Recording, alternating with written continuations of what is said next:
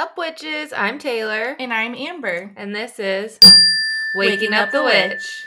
We're your neighborhood witches, and each week we get together and talk about all things witchy. We're two curious ladies trying to understand the human experience, but while we do that, we think it's important to honor the people that lived here before us and honor the cultures and traditions that we're being inspired by.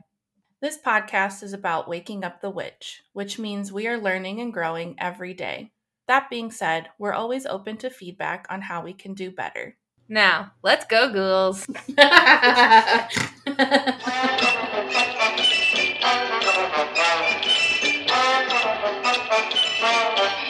Hey. Hello, lovely friend. How are you? Really good. Yeah.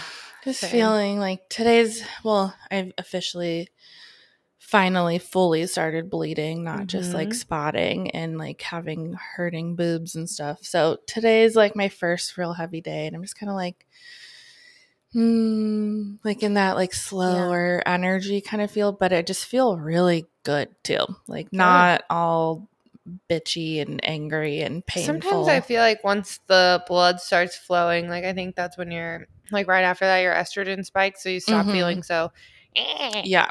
I was having cramps last night, but today I'm just feeling like a little tired, but like I'm good. Weird. Like just kind of high almost, Yeah. I feel. So we're usually so in sync. I just finished my period. Mine was a week early. Yeah. So. Well, mine was like, I thought I was starting a week early. I was having spotting and I was like, okay, it's going to start soon. And then it just never really did. And my boobs just hurt so bad. Bummer. I was like, can't touch me. Please don't touch me. Don't touch me.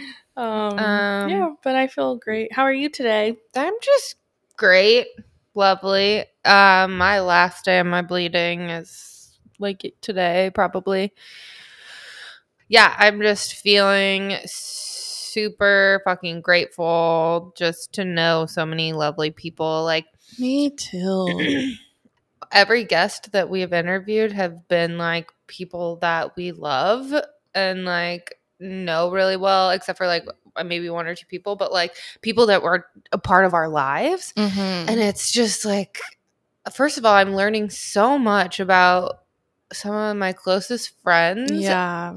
And like, because you tell people about your life and stuff, but there's something about this format is just so amazing. And like, I had no idea like the extent of the stuff that we talked about with Jess. Like, I don't know. Like, I just had full body chills the entire The whole time. Like, it was such a good interview. And obviously, I've always known she's a fucking amazing person, but like, wow. Yeah. Just wow. I was so and grateful for there's that. even so much more to her than just like, you can't fit somebody's whole entire life story into an hour. No, we talked for 2 hours and it was still probably just a scratch off the surface. Barely anything. Incredible story. Yeah. I was thinking too, like, that was my first time ever talking to Jess, and like sitting there, and I was thinking for a moment, like kind of having one of those out of body, like witnessing experiences that we have sometimes when we're recording. And like, I love how this feels every time we talk with someone. It's like we're hanging out with an old friend, and we're just like having a really good conversation, but it's so much more intimate than that too. Like you were saying, like you're learning so much about the people who you've interacted with or been a part of your own spiritual journey or just journey in your life. And like, but we're actually giving these people an opportunity to just be themselves and share who they are. And it's like so comfortable. Like I feel like, of course we all get nervous, and some people, because like this is going to be out into the world sometime. But it just feels so like comfortable, and they have this moment of like, oh, I just get to like share about me. Like, when you're talking with friends, sometimes there's pressure because you're all sharing. Yeah. And like, we are all sharing a little bit, but it's mostly like, this is your moment time right here to be here with us. that like maybe sometime in the future I would want us to retell our stories. Yeah, that sounds wonderful. We'll do like a celebratory episode where we like go in and tell our stories again. And Yeah. because I was so fucking weird Yeah. and nervous So at the nervous beginning, then. but now I feel like I don't give a shit anymore. Yeah, it's really helped us both like expand and grow so much more. Yeah, doing this. this is our 10th episode. Congratulations! Congratulations! Thank you. What? Cheers! Cheers. We are drinking a wine that looks like a tarot card. It's called Lapis Luna, which means blue moon. It's beautiful. I was like, I this took a picture artwork's of it. beautiful. I have to get this for us for our next recording. Yeah, I'm just so grateful for this. The back says the perfect time to start never arrives. I didn't even read it. I was just like, and it's like this person holding up this big burning cart. Oh yeah. Amber, how was your week? My week was really good. I haven't seen you. I know, it's been like 6 days or something. Yeah, it was really good. I got to get a facial this week. Mm-hmm. I used my birthday certificate. Shout out to Allison Harlacker at Daydream Aesthetics, Grants Pass. and Grants Pass. If you are in the Rogue Valley area, highly, highly, highly recommend going to see her. I booked a, like, I don't remember what she calls it, but it's like her standard facial. And then I also booked eyebrow wax and tint, which I've always wanted to get an eyebrow tint. Especially getting older, my eyebrows are like lightening up a lot, and I like my eyebrows, and I just wanted them to kind of pop a little bit more. They look so good. And I like have this past trauma of getting them waxed, and they were really fucked up. And so I always have a really hard time trusting people, but I follow her on Instagram, and she shows off stuff, and she does her own, and it's just like, she's really good. So I was, had a lot of faith going and knowing that my eyebrows would look good, and they look so good. Yeah. She did such a good job. Like all organic products, and it's just super intentional. And she listens to this podcast every week, and we love you, Allison. Thank you for your gifts. My facial is so good. She was really cute because we're all chatty and having fun, and like I've met her in person once before, but it was like, it was for your bridal shower, so there was a lot of people. So I really got to like sit and chat with her, which felt really good. And then when it became time for the facial, she's like, tell all my clients, like, the waxing's like the chatty fun time, and then this time is for you. So like, don't feel obligated, just relax. And I was like, okay, yeah, I do really need that. Like, I want to keep talking to you because you're awesome, but I want to also like sit in my lovely self-care. So yeah, I was just like, okay, thanks for the permission. I'm gonna do that exact thing. And oh my God, like, it just felt so nice. I felt like I was there for like 5 hours, and she did such a good job. My face, like, she didn't even do like extractions or anything, just like really good cleansing and a couple masks. And it was just like a very gentle, beautiful facial. And I felt so relaxed and just like held, and she holds beautiful space, and I'm so grateful, and I can't wait to go get more work done by her. So that was like the big highlight of my week, just taking some good self-care time. And then Wednesday I went to Pascal's Winery, which is one of our favorite wineries here in the Valley, with Melissa, and Nicole was there, so I got to see her too, which I haven't seen her in a long time.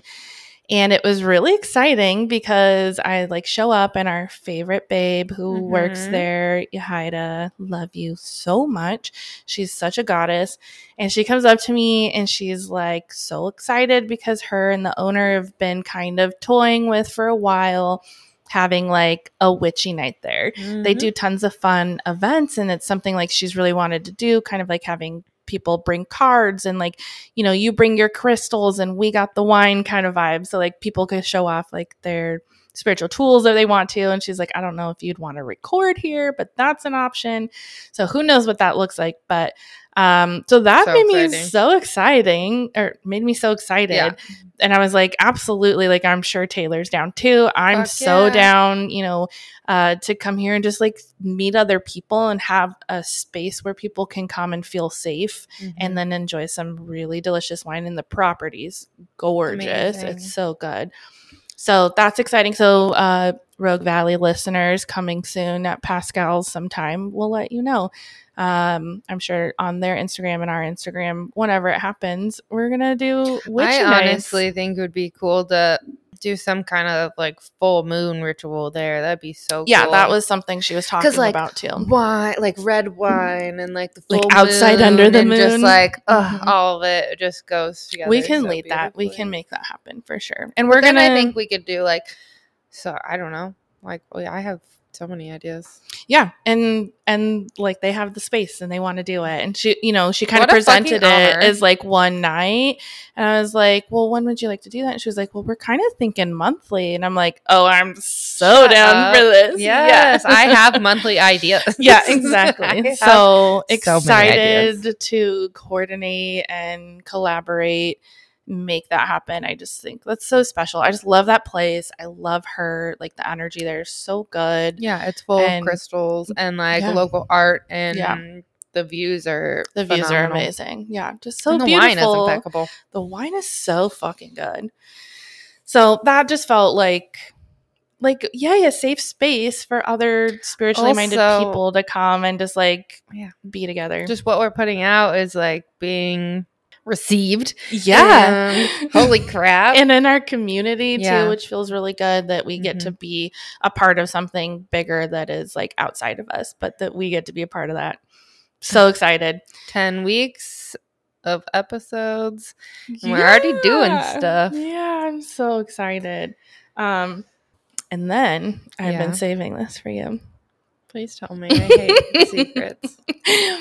So yesterday, our bestie here, Melissa, asked if we wanted to go get brunch with her, and she's like kind of having her own little like lady weekend with herself. Her man's out of town, so I was like, hell yeah, I want to go like really catch up with her because we didn't really get a whole lot of time on Wednesday together. And so we met up at Over Easy and just stayed actually at Sunnyside because they have like a small menu, and it was nice and chill in there. So I walk in, and Stephanie, the owner's there, and she's like she's so fucking nice. Like she's so sweet, and she's always excited to see me because now we're like neighbors basically, and you know, she's excited for what I'm creating above her restaurant, which is amazing. And I'm like, so she's there with another woman who works for her. I forget her name. But she's like asking me if I offer like smudging services for places. Cool. And I was like, you know, I don't have anything on my website like that, but I absolutely am interested and would love to do something like that. Like I could figure out what that looks like. And she's like, yeah, because, you know, so they opened Over Easy several years ago, and she's like, that side has always felt really good. And then recently this year, they've opened up Sunnyside, which is next door on Main Street, and that's like kind of their bar area where you kind of go and hang out and wait and drink your cocktails while you're waiting for your brunch table. And she's like, you know, this place is just, it hasn't felt like on point yet. You know, it's not like the feeling that we've like energetically that we've been wanting to call in. Like it needs a little cleansing in here. And so we're kind of talking about that. And I was like, oh yeah, there's tons of spirits around here for sure. Like I feel that. And so she starts to tell me that I guess like, so our landlady, her friend and her friend's dad, they were kind of doing the management piece of it. And his name was Richard something. I forget the last name. And he ended up, like his wife ended up passing away. And then he, not too long after, ended up passing away basically of a broken heart. And so when he died, they were like, well, who is our landlord now? Kind of, you know, like this whole situation. I was like, oh my God, like, who is this man? I gotta look him up. Like, maybe we can find a picture. I was like, I was like, tell me more. And she's like, yeah. So I just kind of think like Richard's just hanging out here. You know, we'll leave him like little shots of whiskey and stuff. And I was like, oh yeah, they love that. Like spirits just want to be acknowledged, really, and to like share in the fun. And it's no surprise that they're over on the bar side of the business too, with all the spirits. And so I was like, okay, I have to tell you. And so I tell her about the spirit man that you always see in the boutique space.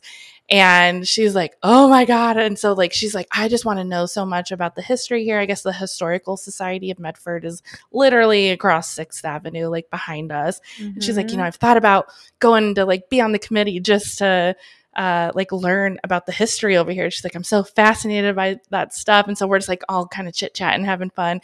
And so her coworker, the girl who's also standing there listening, she was like, could there really be like any better neighbors? Like you guys are just like the best neighbors because we're just like chatting like back and forth about the ghosts of the building. And so I'm like, oh yeah, like we'll figure something out. I would love to come down here and connect with the energy and figure out like the intentions you guys want to set and cleanse and clear the space. Like we could do that as frequently as you need to. But I thought it was so fascinating. Do we remember what I said I thought his name was? So I was editing that and I was like trying to figure it out. You didn't say that, but it was, I forget the names. I should have written it down.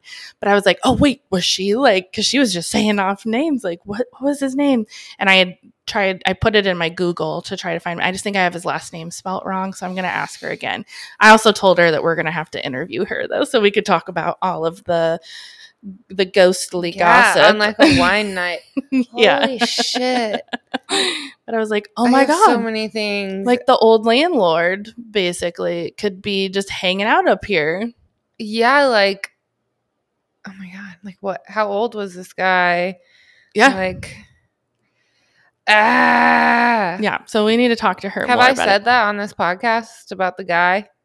We talked about it in last week's episode. Okay. Yeah. So coming out. Fucking soon. Crazy. Because my sister had felt the spirit or saw the spirit too. Yeah. Mm-hmm. And Melissa, every time she's been up here, she also sees and feels like because it's strong. Yeah. It's not like, I don't think you have to be in touch with anything to feel Mr. Richard over there. Yeah. We're just going to call him Richard now. Yeah. I will, like I said, I feel like I get intentional. Like Robert, or I think you said Robert and maybe John or something like that. Like, but also those are just normal names. Yeah. Yeah. But you had like 3 names that you spit it off. And I was like, wait, and I pulled out my phone to look at Google and I was like, oh, not the right one. Well, that is so fascinating. Yeah, that was really cool. I just love her. I love like that I get to have her be a part of like this little space with me too. Anyway, so that was my week and like all the fun stuff that happened, and now we just like are here together again. How was your week? What'd you do? So much. First of all, I forgot I said on the podcast that I signed a lease, and then a bunch of people fucking texted me like, congrats on your new space. And I'm like, oh, yeah. Guess I need to make like a formal announcement. And then I made a bunch of videos today to say something, and I still haven't said it. And I like posted on my story, hey, book an appointment before I move. And so many people are like, what? Oh my God, where are you going? And Kurt's like, you have to tell people. And I'm like, I can't. He's like, you can't just leave people hanging. And I'm like, I don't know what to say. I like made a bunch of flyers. I made all this beautiful artwork to post about it. And I'm like, I just need to show my face. Yeah. And like, tell them with my face. And then I just can't do that either. But I will. I'll do it today or tomorrow. Yeah. I bought a bunch of art for the studio, and it's sent to my old house in St. Louis. Oh, no. And so they were like, you just have to wait for it to ship, and then we have to send out replacements, which is so stupid. I don't know why it would just automatically. I don't even use that email address anymore. I don't know if my phone was just like logged. I guess my phone was on that website was just logged into it because I haven't ordered anything from that website. I've deleted my old address off of my Apple Pay so many times, and it always pops up as the default. So I didn't even have this phone number when I lived there. Friday I went to Eugene and I got my throat tattooed. Yeah, baby. My throat chakra. She just shining bright now. And I was nervous because, well, 2 reasons, like the pain, which tattooing your throat actually doesn't hurt at all. I know nobody's going to believe that, but it really didn't hurt. I know people hate when people say tattoos don't hurt, but it literally didn't hurt. And then tattooing your throat is kind of a big deal. Yeah. I feel like it's kind of life-changing. People look at you different, treat you different, whatever. And takesy backsies. Yeah. I kept saying that our whole car ride home, and Kurt was like, "You've said that 4 times. Are you okay?" I'm like, "Oh, guess I can't take it back now." And he's like, "Do you want to? Like, why do you keep saying that?" It's true though. It's like, it's like getting your first tattoo, basically. Where you're like, I think I was way more scared to do my throat than my first tattoo. It is a big deal. I don't think I've been afraid for any other tattoo but that one. But yeah, there was like one point where she was tattooing me, and I was in such like a zenned out, blissed out fucking state where I was like in a different dimension. I love it. It was that. so good. I love when that happens. Like the music was just right, the vibe, like everything. And I was just like, oh, where am I? And then every time I stood up, I was like, whoa.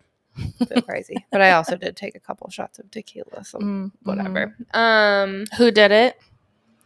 Her name's Lexi, and she owns a tattoo shop in downtown Eugene called Sad Devils Club, and it's super cute, like bright, vibrant, all women, awesome. Queer owned, like super lovely. Everybody there was great. And then what else? And then I came home. I haven't really done anything this weekend. I feel like I've been fighting off something for the last couple weeks, which is great because I feel like my immune system is so much stronger than it has been the last 2 years. Awesome. And so like, haha, you can't catch me. You're trying, but you can't. So I've just been sleeping a lot and then like trying to give myself the grace and allowing myself to rest because I'm bad at that because I get in my head and I'm like, I have these goals and stuff and like I want to be hot, I want to be fit, and then if you can't make yourself get in like your workout or whatever, it's like easy to kind of be a dick to yourself, which is I'm working on. And I am kind of coming to this space of the more rude I am to myself, the more it's just like putting up these blockages of like getting towards my fitness goals or whatever. So we're not doing that anymore, and I'm just releasing that. I watched the Casey Anthony documentary.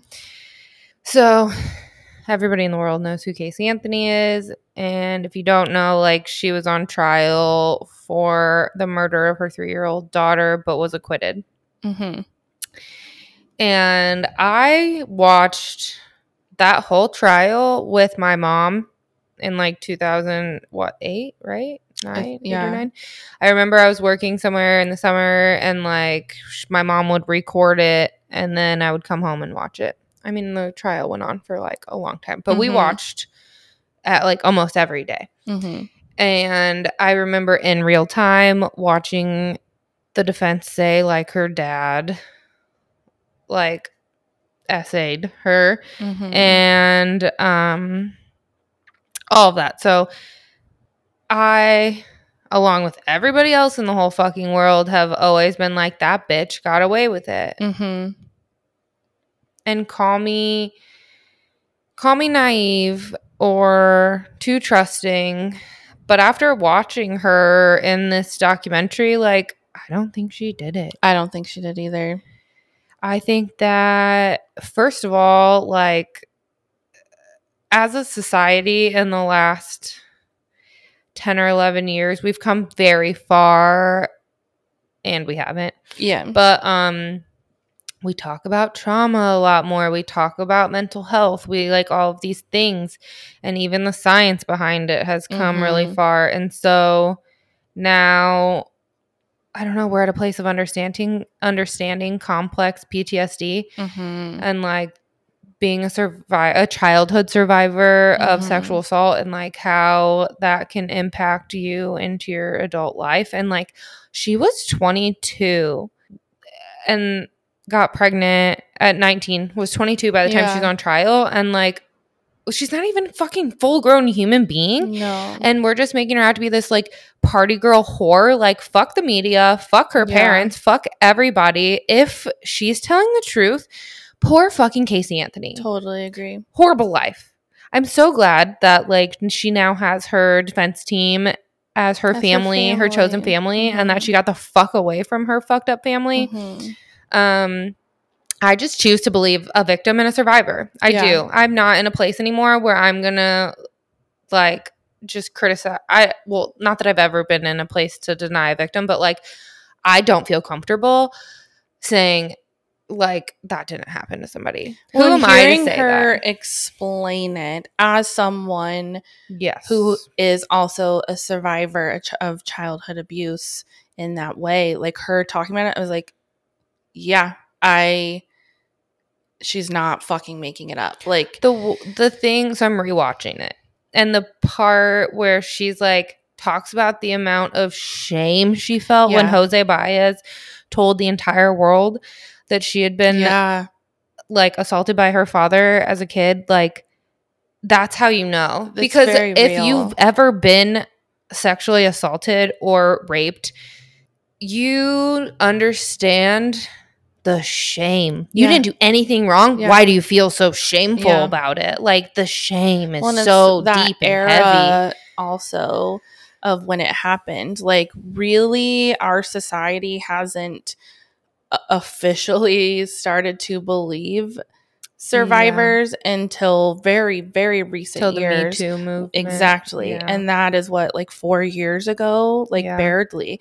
And, you know, we've always been as a society blamers of the victims, and that's just what has always been and portrayed not holding to us. The assailant accountable. Never. And oh my god, the part where I'm not gonna talk too much about it because I want you guys to watch it if you haven't.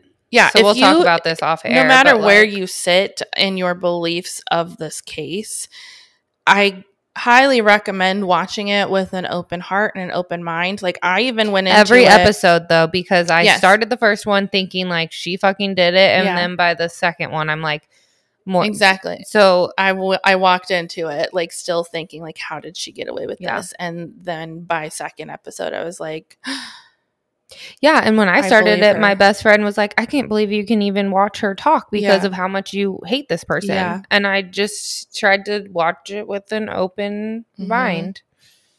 And I believe her. I believe her. I'll never not believe a victim unless there's literally facts that say that they weren't victimized her. And really the police just like dropped the ball and just surprise the cops protecting another fucking cop. Exactly. Bullshit. Fuck that. So I had a really good week. I'm really glad that I watched that. I'm getting Kurt to rewatch it. I feel like, again, I say this every week, but like coming back to this podcast is something that like really grounds me and keeps me moving forward and like my growth and my spirituality and all that stuff. And as of like today and yesterday, I don't know if something like energetically has shifted in the stars or what, but I'm feeling a lot different, a lot lighter, a lot more motivated in different ways, and like excited for this next chapter and journey. Totally.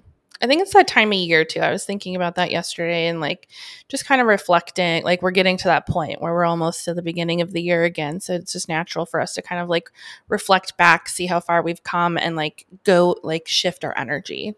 Yeah. So I'm just going to I'm manifesting something on air just right now. Okay, let's do it. Because whatever, if I say it out loud, we're going to send it to everybody else's ear holes. I'm looking for a home for rent in Grants Pass, 3-bed, 2-bath. If we're being specific, a bathtub, 2-car garage, and a yard. $1,700 or under by February. It's happening. Okay. Also, if you know of this place, holla at your girl. Slide into her DMs. Or Oh, text her, my you know. DMs. I think these new mics have really made you horny. Yeah, I think new so. sense of horniness. They're very phallic. Oh, because you can talk like this too. I cut out so much. So much moaning. And I'm not even like a quarter of the way done, probably. We'll leave one moan in this one. Okay. You got it. Yeah, so I feel like everything's going great. I'm super fucking grateful for this episode, or for this podcast and this episode, and I really hope that you enjoy our time with Jess today. She's such an amazing person, and I can't wait to watch her continue to grow too. I know. I wish her so much beautiful blessings, and like I just loved her energy and how she's humbled and compassionate to herself and, you know, her situation, and anyone else going through something similar. It's a very vulnerable conversation. It's a very important conversation. Mm-hmm. And I know many listeners are going to be able to relate to this and can hopefully find solace in her story and, you know, continue to be inspired on your own journey, knowing that other people have a similar experience. That's kind of what this is all about. That is what we're doing here. No matter what, the Lord's work.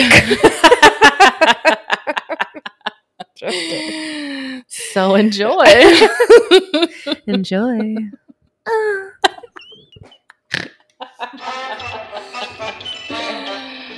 So I'm going to start with our intention and grounding breath to get started today.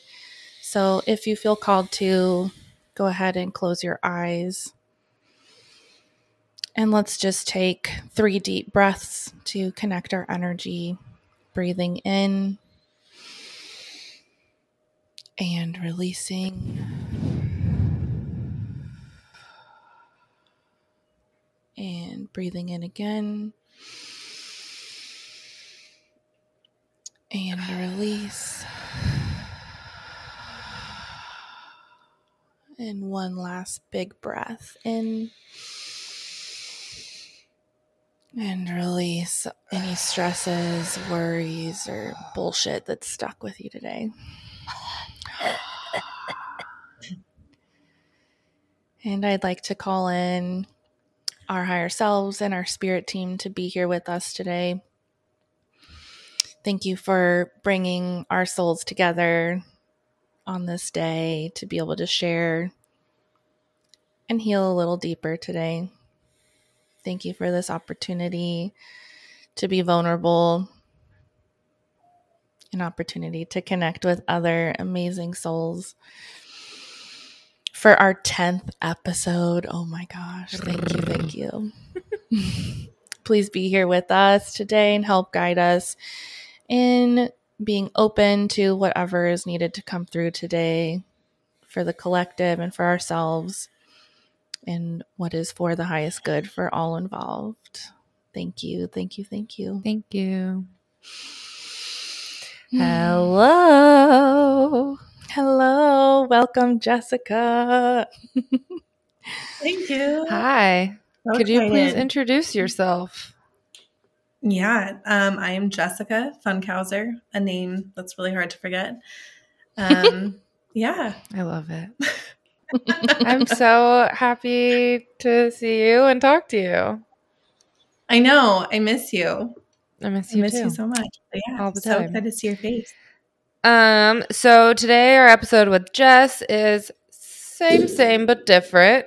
Very it starts off very similar to everyone else, where we talk about a childhood rooted in some type of organized religion. But we want to kind of talk about we want to go into her journey, and then we want to talk about deconstructing and what that means and looks like. Because I think that especially in the last 2 or 3 years since like COVID, a lot of people are noticing that their values are not aligned with the society's definition of Christianity.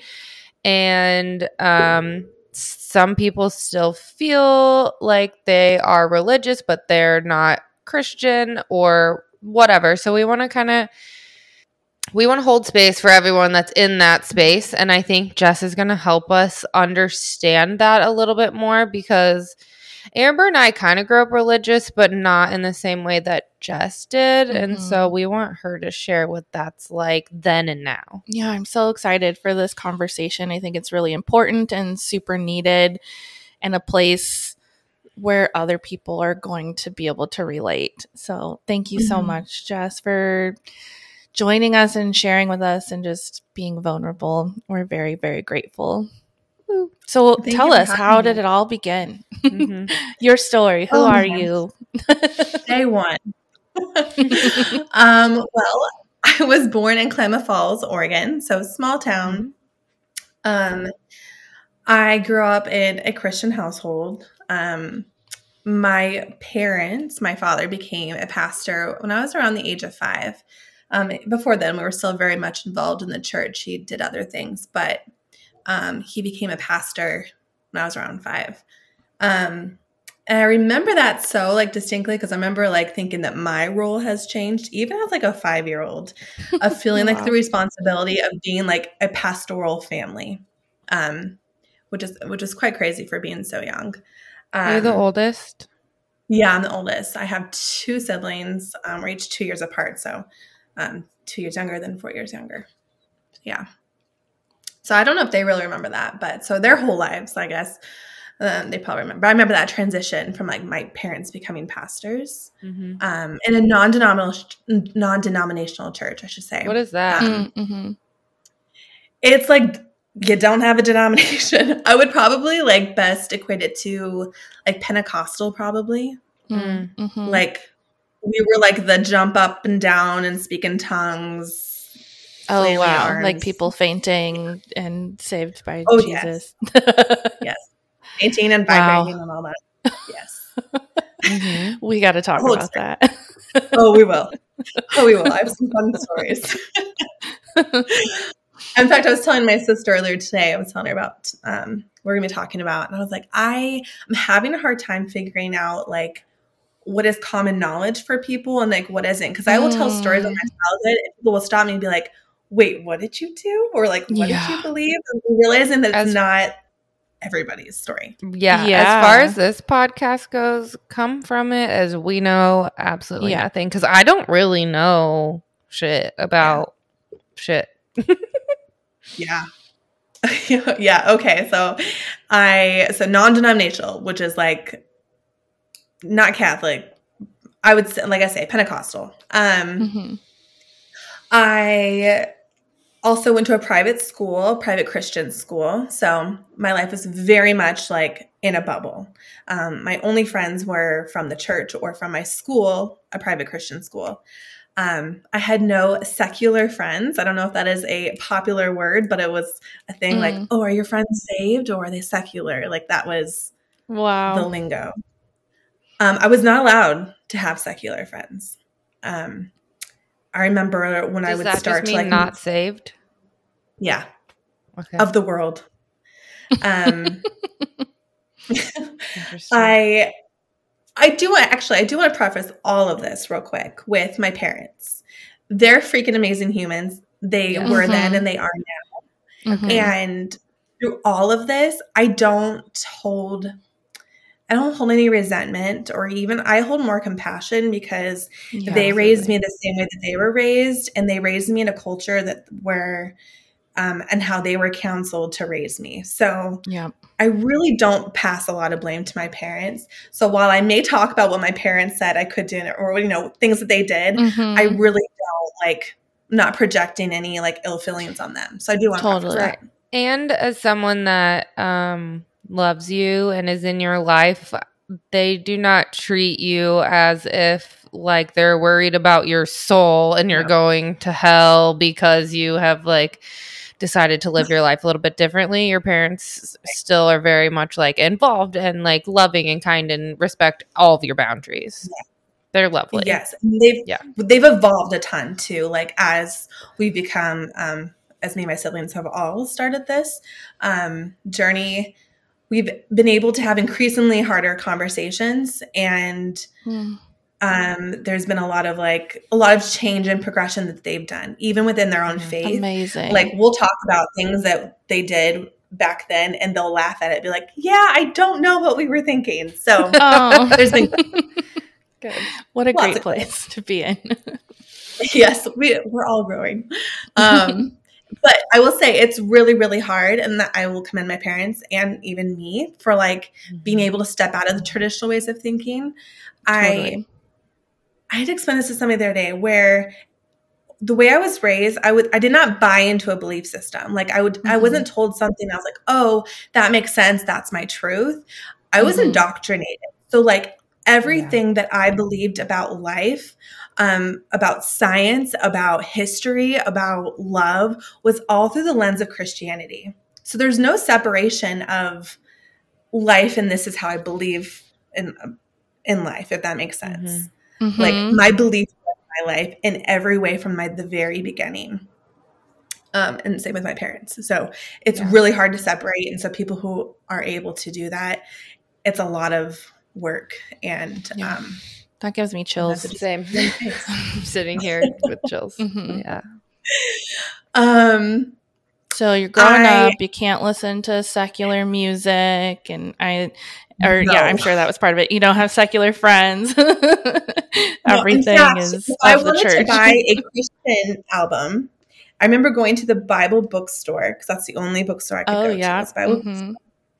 And if I wanted a CD, this was probably when I was a little bit older, where I could start printing things on the computer. I would have to print out all the lyrics from a Christian album to have my dad look over and him approve whether I could buy it. Because even if they're a Christian artist, sometimes they have they talk about a relationship, like a boyfriend-girlfriend relationship, and I wasn't allowed to listen to that. Wow. Oh my goodness.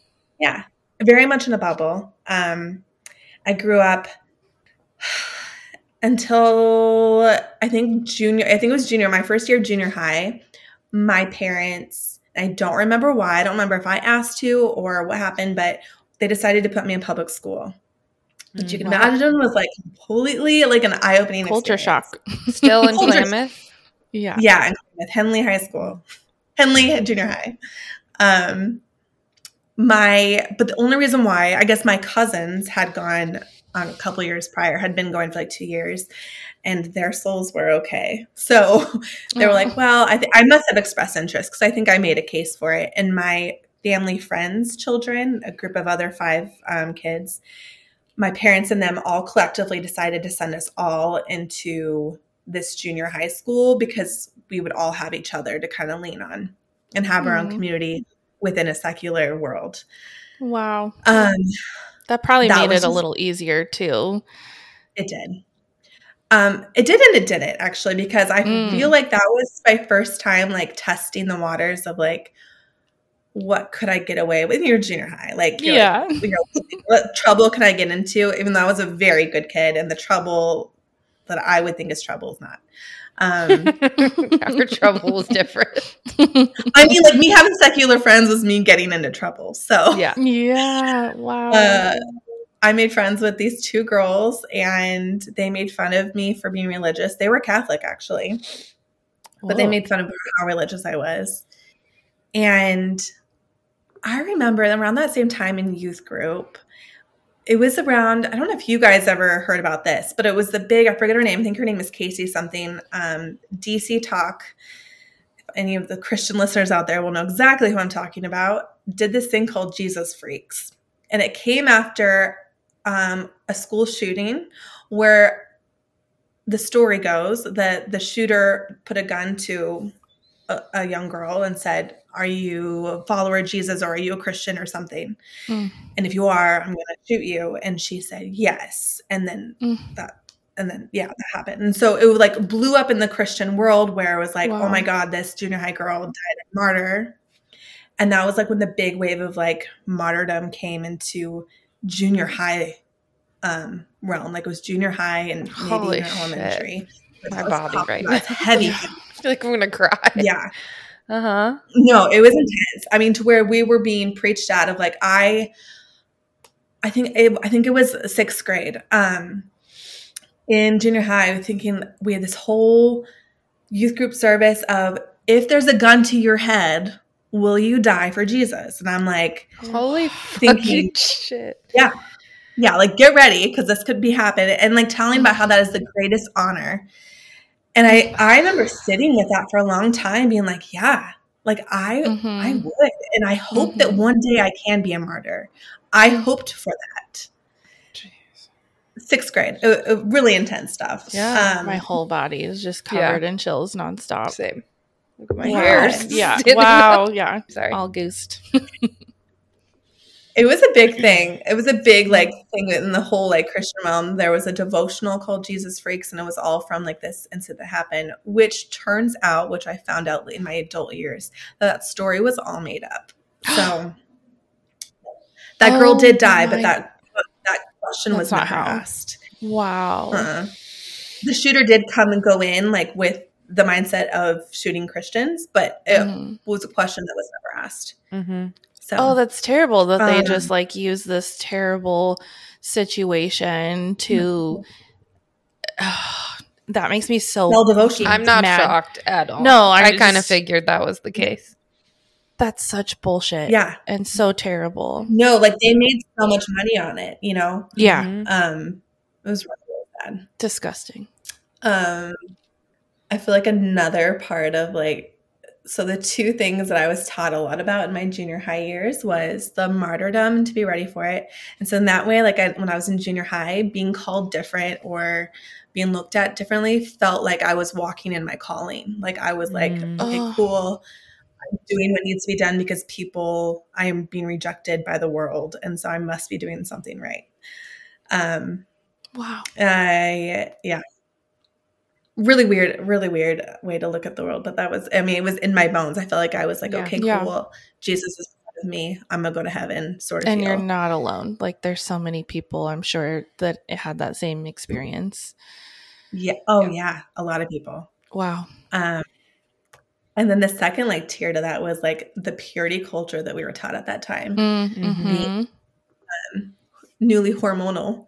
I remember junior high, it was that same year, I was not allowed to sit in on the sex ed class. So I got a note from my parents. They had to pull me out and put me in the library for the sex ed week. That's so dangerous. I didn't learn about sex. Yeah. Yeah. I did not learn about sex from anybody but my mother. What did your mom tell you? Told me that when two people love each other, it's a spiritual experience. And when two people love each other, they lay in bed naked and God helps them make a baby. And I remember thinking, did she tell you like, where to put it? There was nothing about P&V action. Nothing.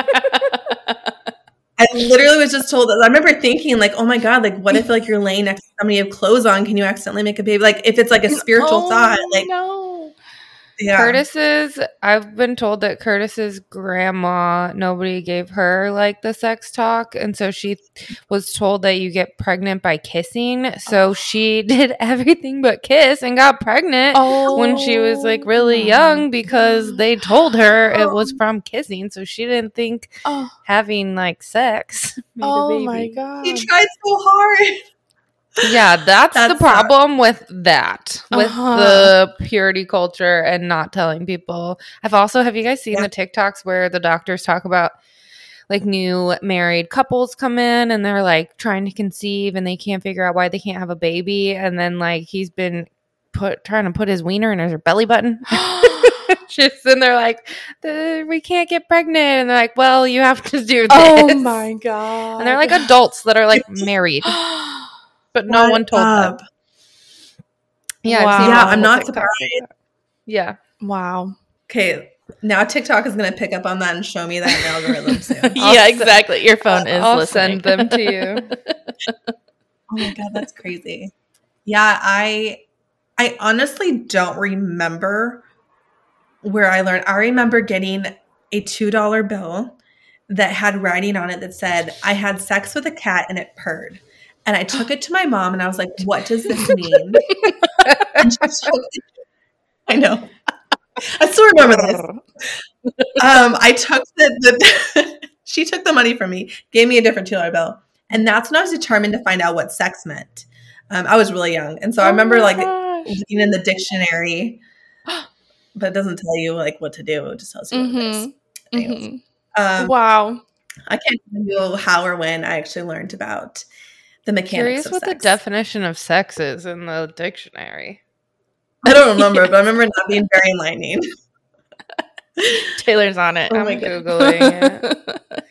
What is sex? Oh my gosh. What does it say? Please. It just says sexual relations or activity, especially sexual intercourse.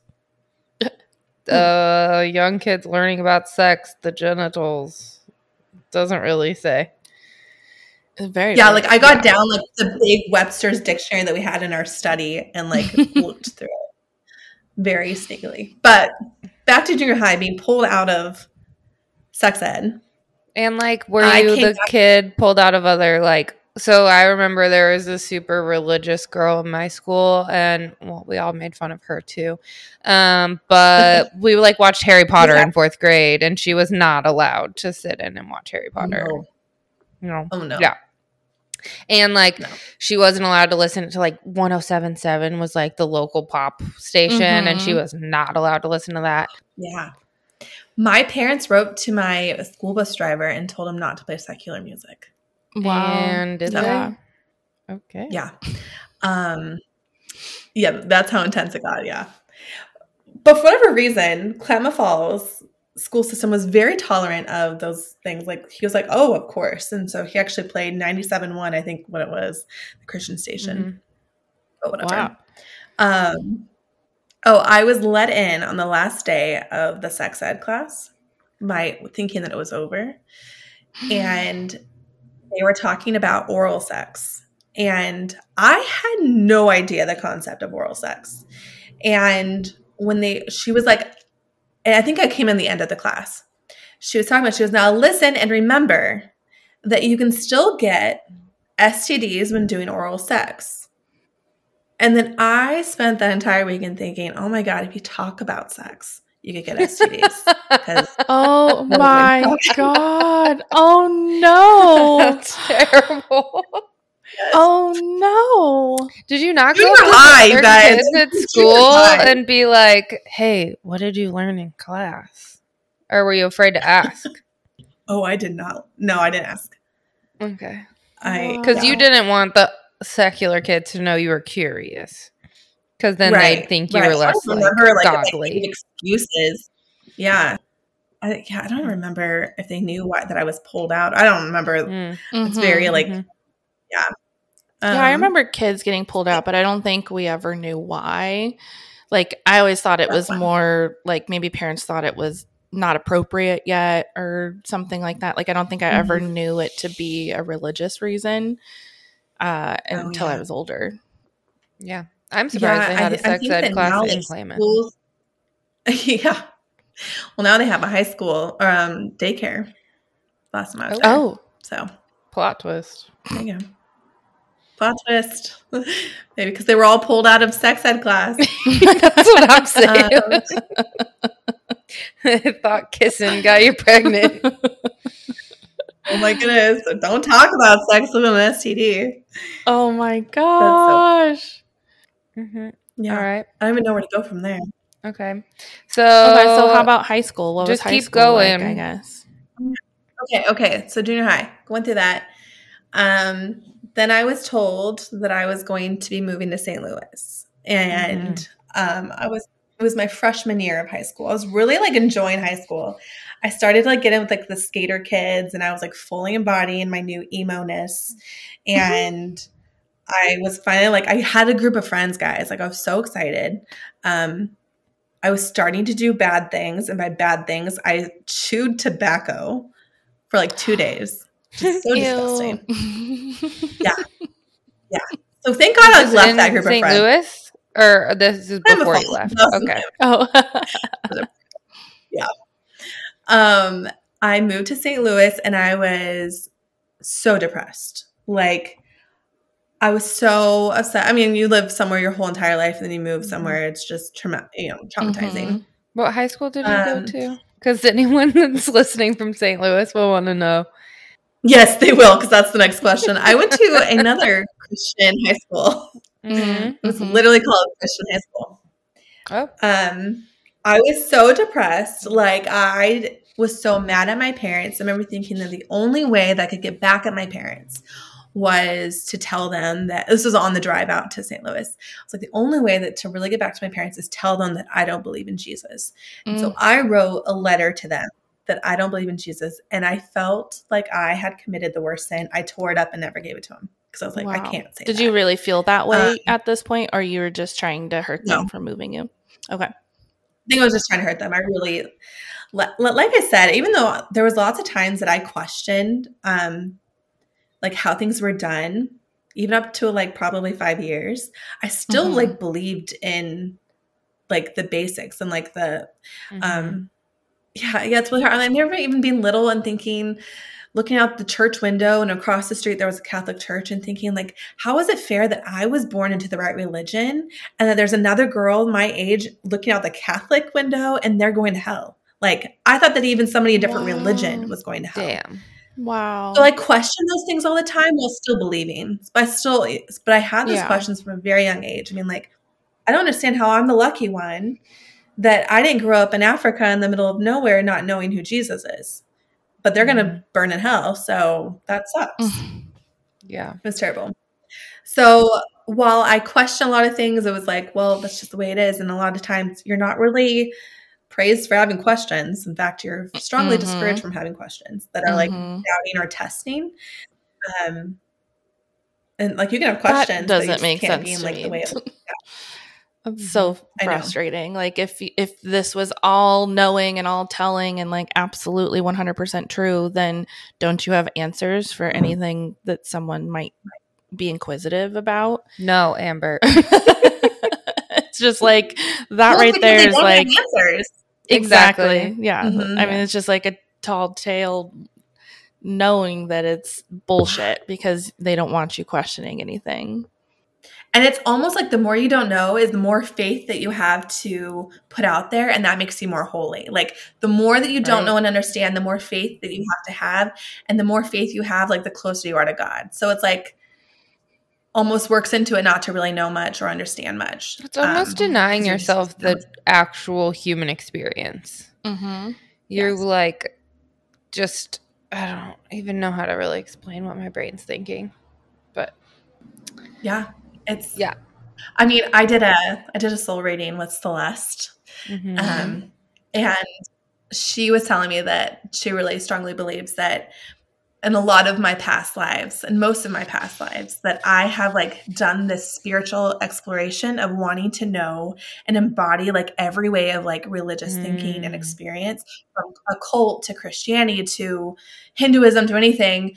And this was like the life that I've chosen to be like, hey, actually, like I'm ready to just connect to my higher self. And so I have chills again. It's true. Amazing. So I moved to St. Louis, went to a Christian high school, super depressed. I was like, I had an eating disorder. I like literally just like stopped talking for a while. I was just so unhappy. And that was the period that I started cutting at that time.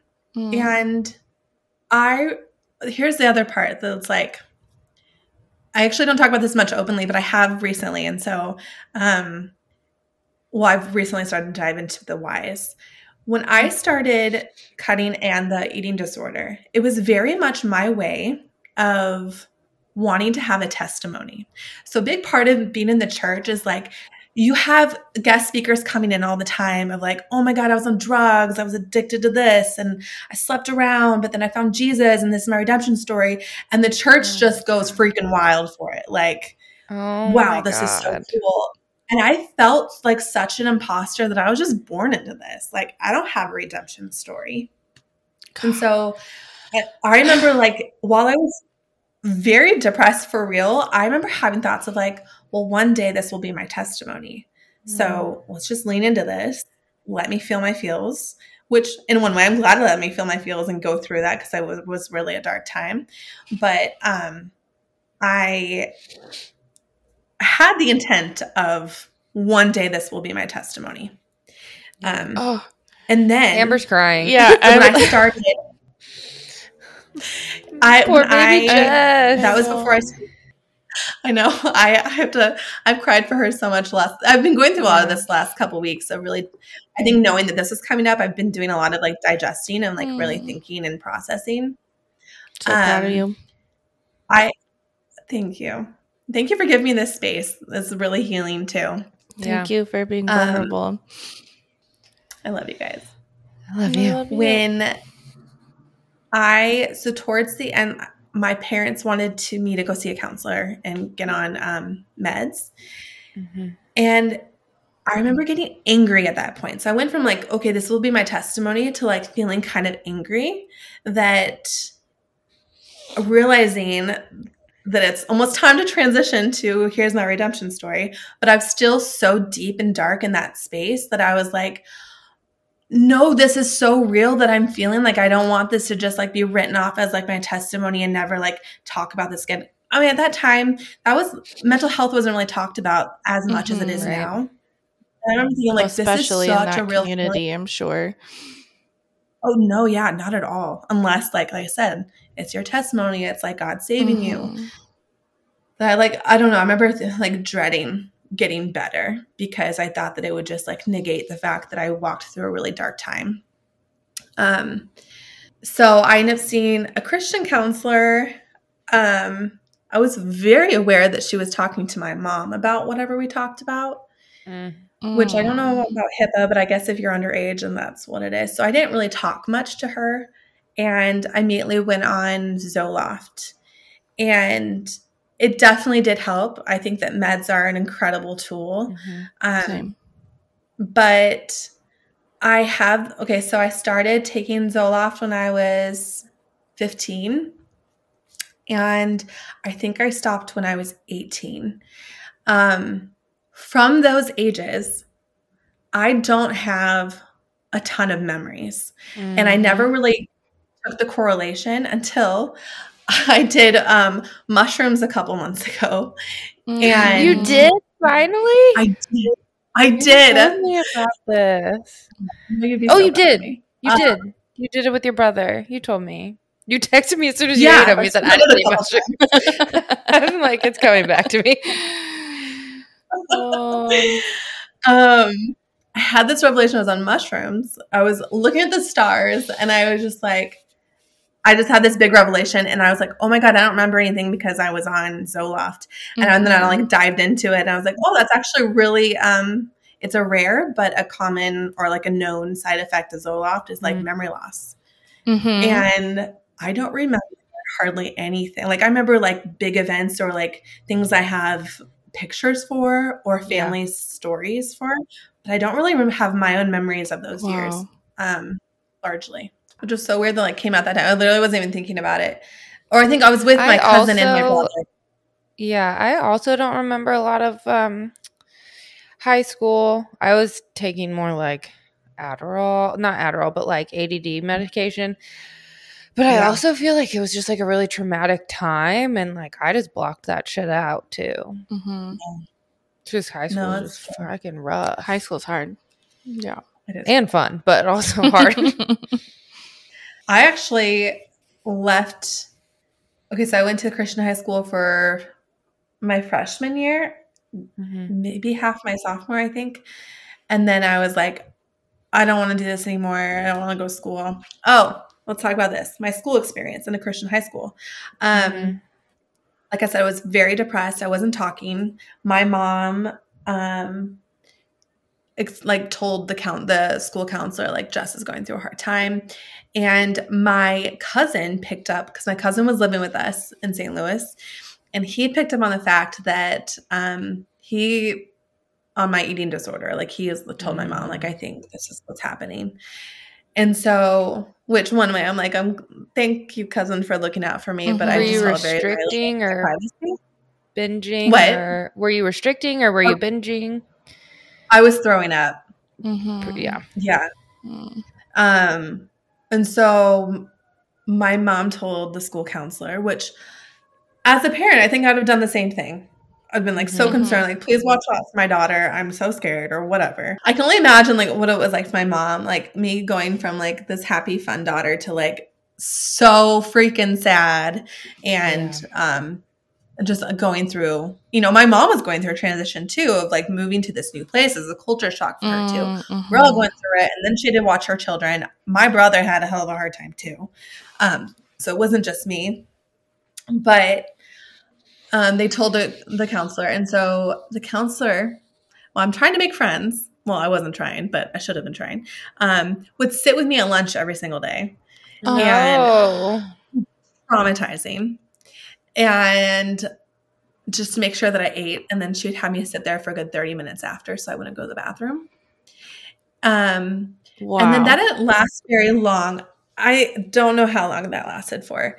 But then I remember sitting with this boy. He was so nice. He invited me to come sit with him. And I just like loved his soul. I was like, I didn't really believe this at the time, but I was like, oh, he's so gay. Like I like just knew it. And he was just like such a warm heart.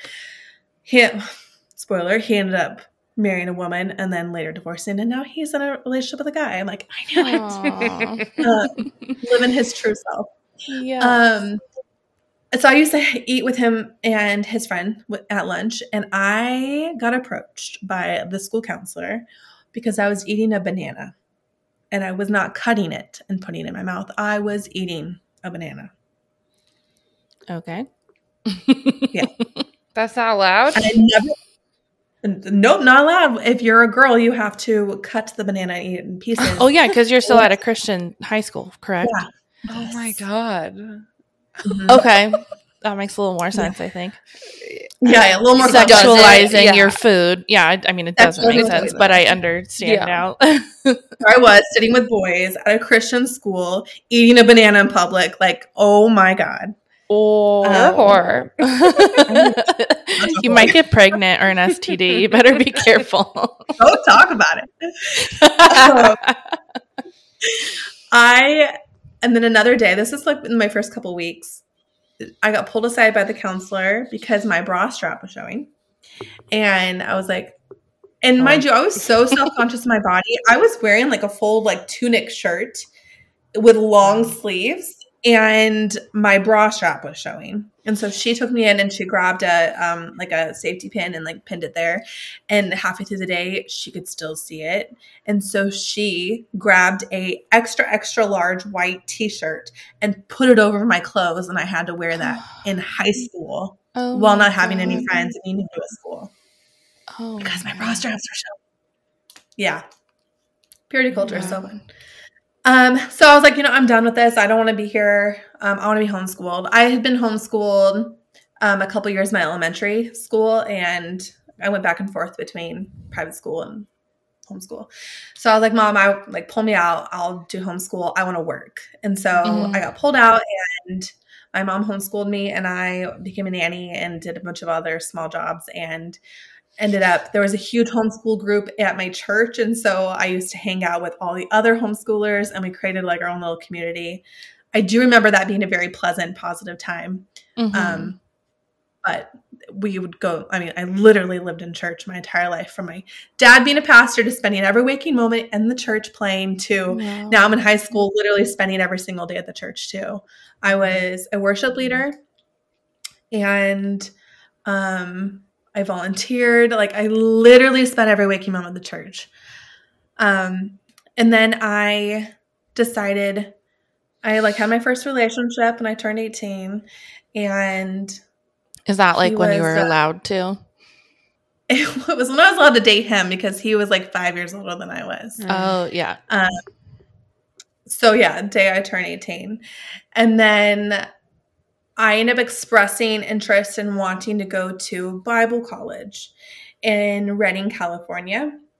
And so we broke up when I was 19. And I was so heartbroken. I didn't want to break up. He broke up with me. I was so heartbroken. So I moved to Medford, Oregon first for the summer. My uncle has the plumbing company there. And so I went and worked in Medford for the summer. And that was my first time being naughty.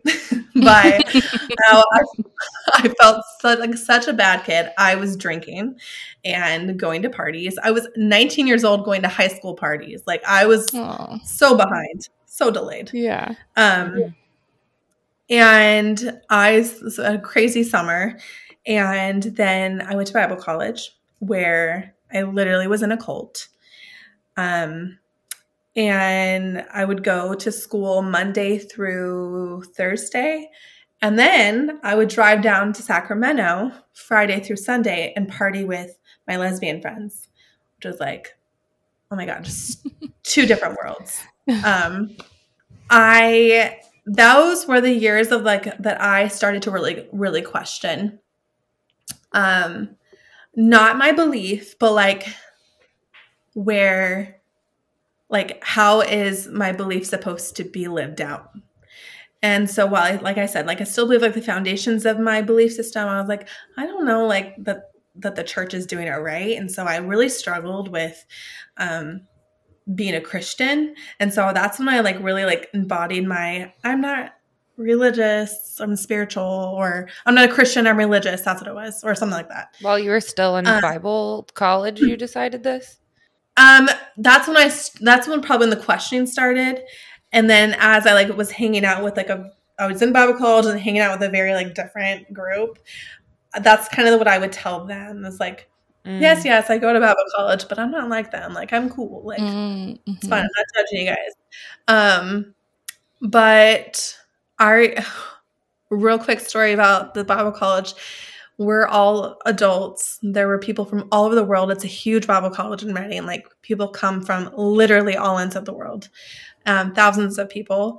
And we had one day was a purity week, and they did this whole prayer for the women there that were not virgins. And they prayed for our hymens to grow back. Oh my God. Were you a virgin? Thousands. No, I wasn't. You left that part of the story out, ma'am. You learned how to do sex. I had sex in Sacramento on one of those weekends. So not with no boyfriend. You had sex, but not with a lesbian either. No, because you're hanging out with the lesbians. Okay, so just a random person that you never talked to again? He was like a friend that we'd hang out with. And I ended up sleeping with him and like having like a short like situationship. How did you feel about that and after? So fucking guilty. Oh, sorry. Can we say the F word? We're talking about drugs and sex. So you can say the F word. Yeah. We love the kids on this. Kids, turn it off. Okay, kids, this is the part where you need to stop.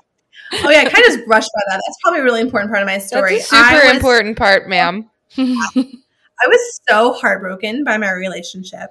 And he immediately, like the day that I moved, was dating somebody else. And so, and I had wanted to have sex with him, the guy who was in a relationship for a year. And he refused to, like, he like did not want to take my virginity. And so. Was he religious as well?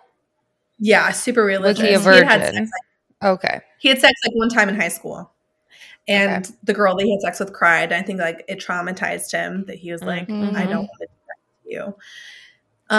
And so when I moved, he had started immediately dating somebody else who was not a Christian. And so I was like, oh, they're definitely having sex. And I was like mad, angry. And so I had made up in my head that I'm going to have sex with somebody this year, and I don't care who it is. And so that's exactly what happened. Like I just had sex with somebody.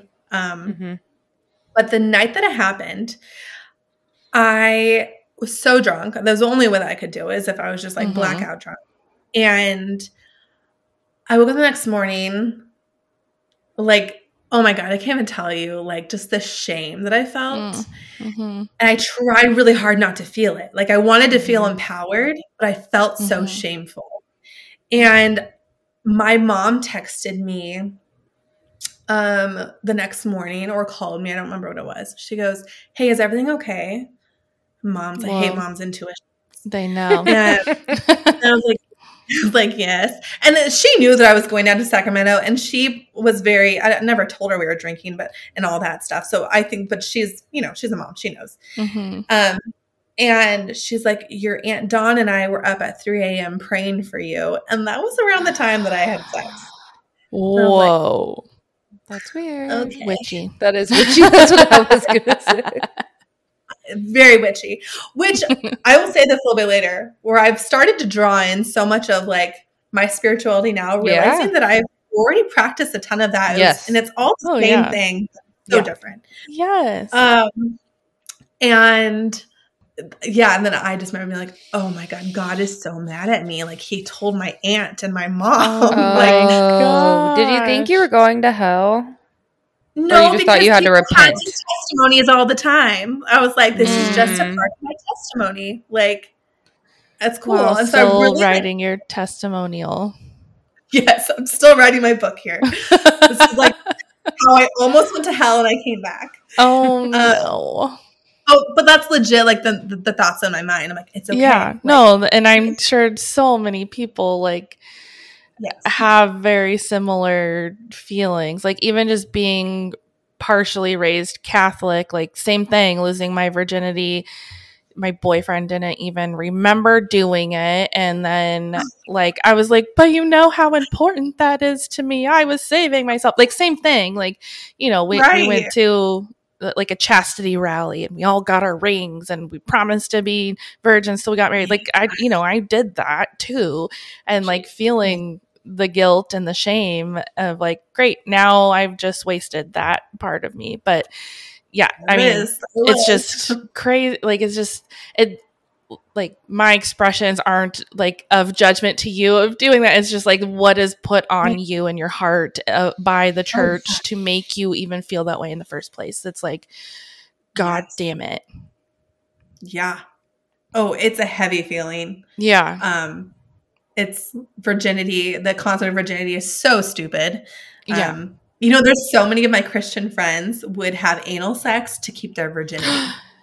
Oh, yeah. See, in my mind, I'm like, that is seventh base. That is way past virginity. Yeah, that is like the next level. Yeah, but you get convinced like crazy. Yeah. Or the boyfriends are like, convince you it's not sex or whatever too, Yeah, it doesn't count if it's in the butt. Okay. Oh my God. Yeah. So crazy. So I was newly not a shameful. Yes. Mom and aunt knew. Mom and aunt knew. I had sex like a few more times with him, but then it was like done. And I was like, really like, I kept like really trying to go back to my faith, and that's like when the purity week happened. And when you're in a bubble, everything makes sense. And then when you're out of it, you're like, what the fuck? But like in it, I was like, yes, God, grow my hymen back. And he told us that we were that we were now virgins again, and that we never had to disclose our sexual history with anybody. It didn't happen. No. Yeah. Yeah. I'm like, first of all, where's the prayer for the men? Like, yeah, no. As soon as you said like for the women, yes. I was like, okay, what about the dudes? They just get to go and do whatever they want. Mm-hmm. And like, do they talk about that at all? Concerned about all of our hymens, like, gross.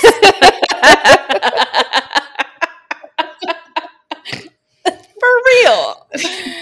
For real. It really bothers me now. It really, like, I think about that and I get like rage. Yeah. And we were told to like confess to somebody that like that we knew we needed to, and I knew that it was my parents. So I wrote a letter to my parents telling them that I had sex.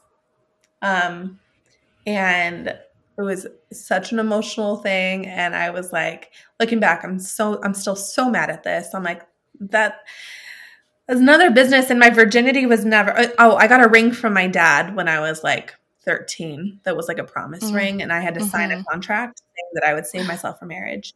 Even I remember going into the bathroom and thinking to myself, at least this isn't legally binding. I knew that I was not You're going 13? to wait till Yes, I knew. Damn. For whatever reason, I was like, at least this is not legally binding because Were you I don't. masturbating at this time? Yes. Okay. From a very young age, actually. Yeah.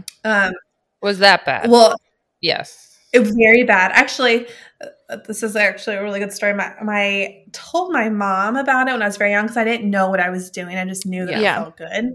Yeah. And so, like, I was very close to my mom. I've always been. And I told my mom about it. And of course, she was like, oh, no, like, that's wrong. Like, I still was confused by, like, why it was wrong.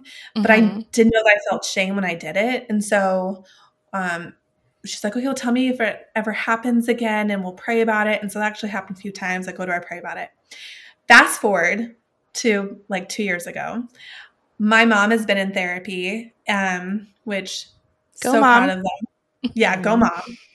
And we had a conversation where a very like tearful, my mom's not a very emotional person, but like a very tearful conversation of her apologizing for putting that shame on me and my body. She was like, I grew up with that shame and I put that on you. And you were doing nothing wrong. And we had this huge redemptive like moment. Oh, and I'm so grateful that you had that moment. Wow. And just realizing that like it made me sad. I was like, this is how she was brought up too. And so that's where I really find my compassion for them.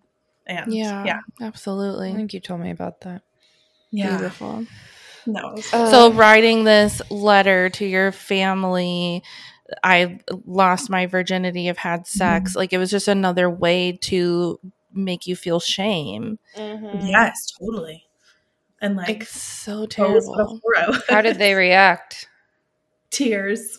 And I love you. Sad. You know, they're like, I love you. And thank you for telling it. Like, again, my parents are awesome. There was no like, can't believe you did that. Do you know if they had premarital sex? Oh, no. No way. Okay. They didn't kiss until after they were engaged. Okay. Wow. Yeah. And they, you know what? They have the most beautiful love story and marriage ever. And I think that they have, when I was being raised, I was told that that was a huge part of why they have a great marriage, just because they waited. And so I always thought that if I didn't wait, that I'd have a terrible marriage.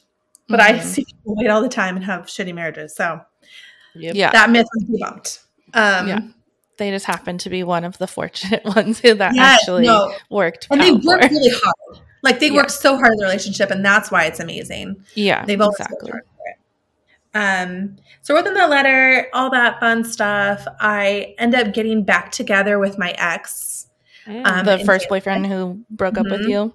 Yeah, and that's when I moved back to St. Louis. So I finished Bible college, got back together with him, moved back to St. Louis.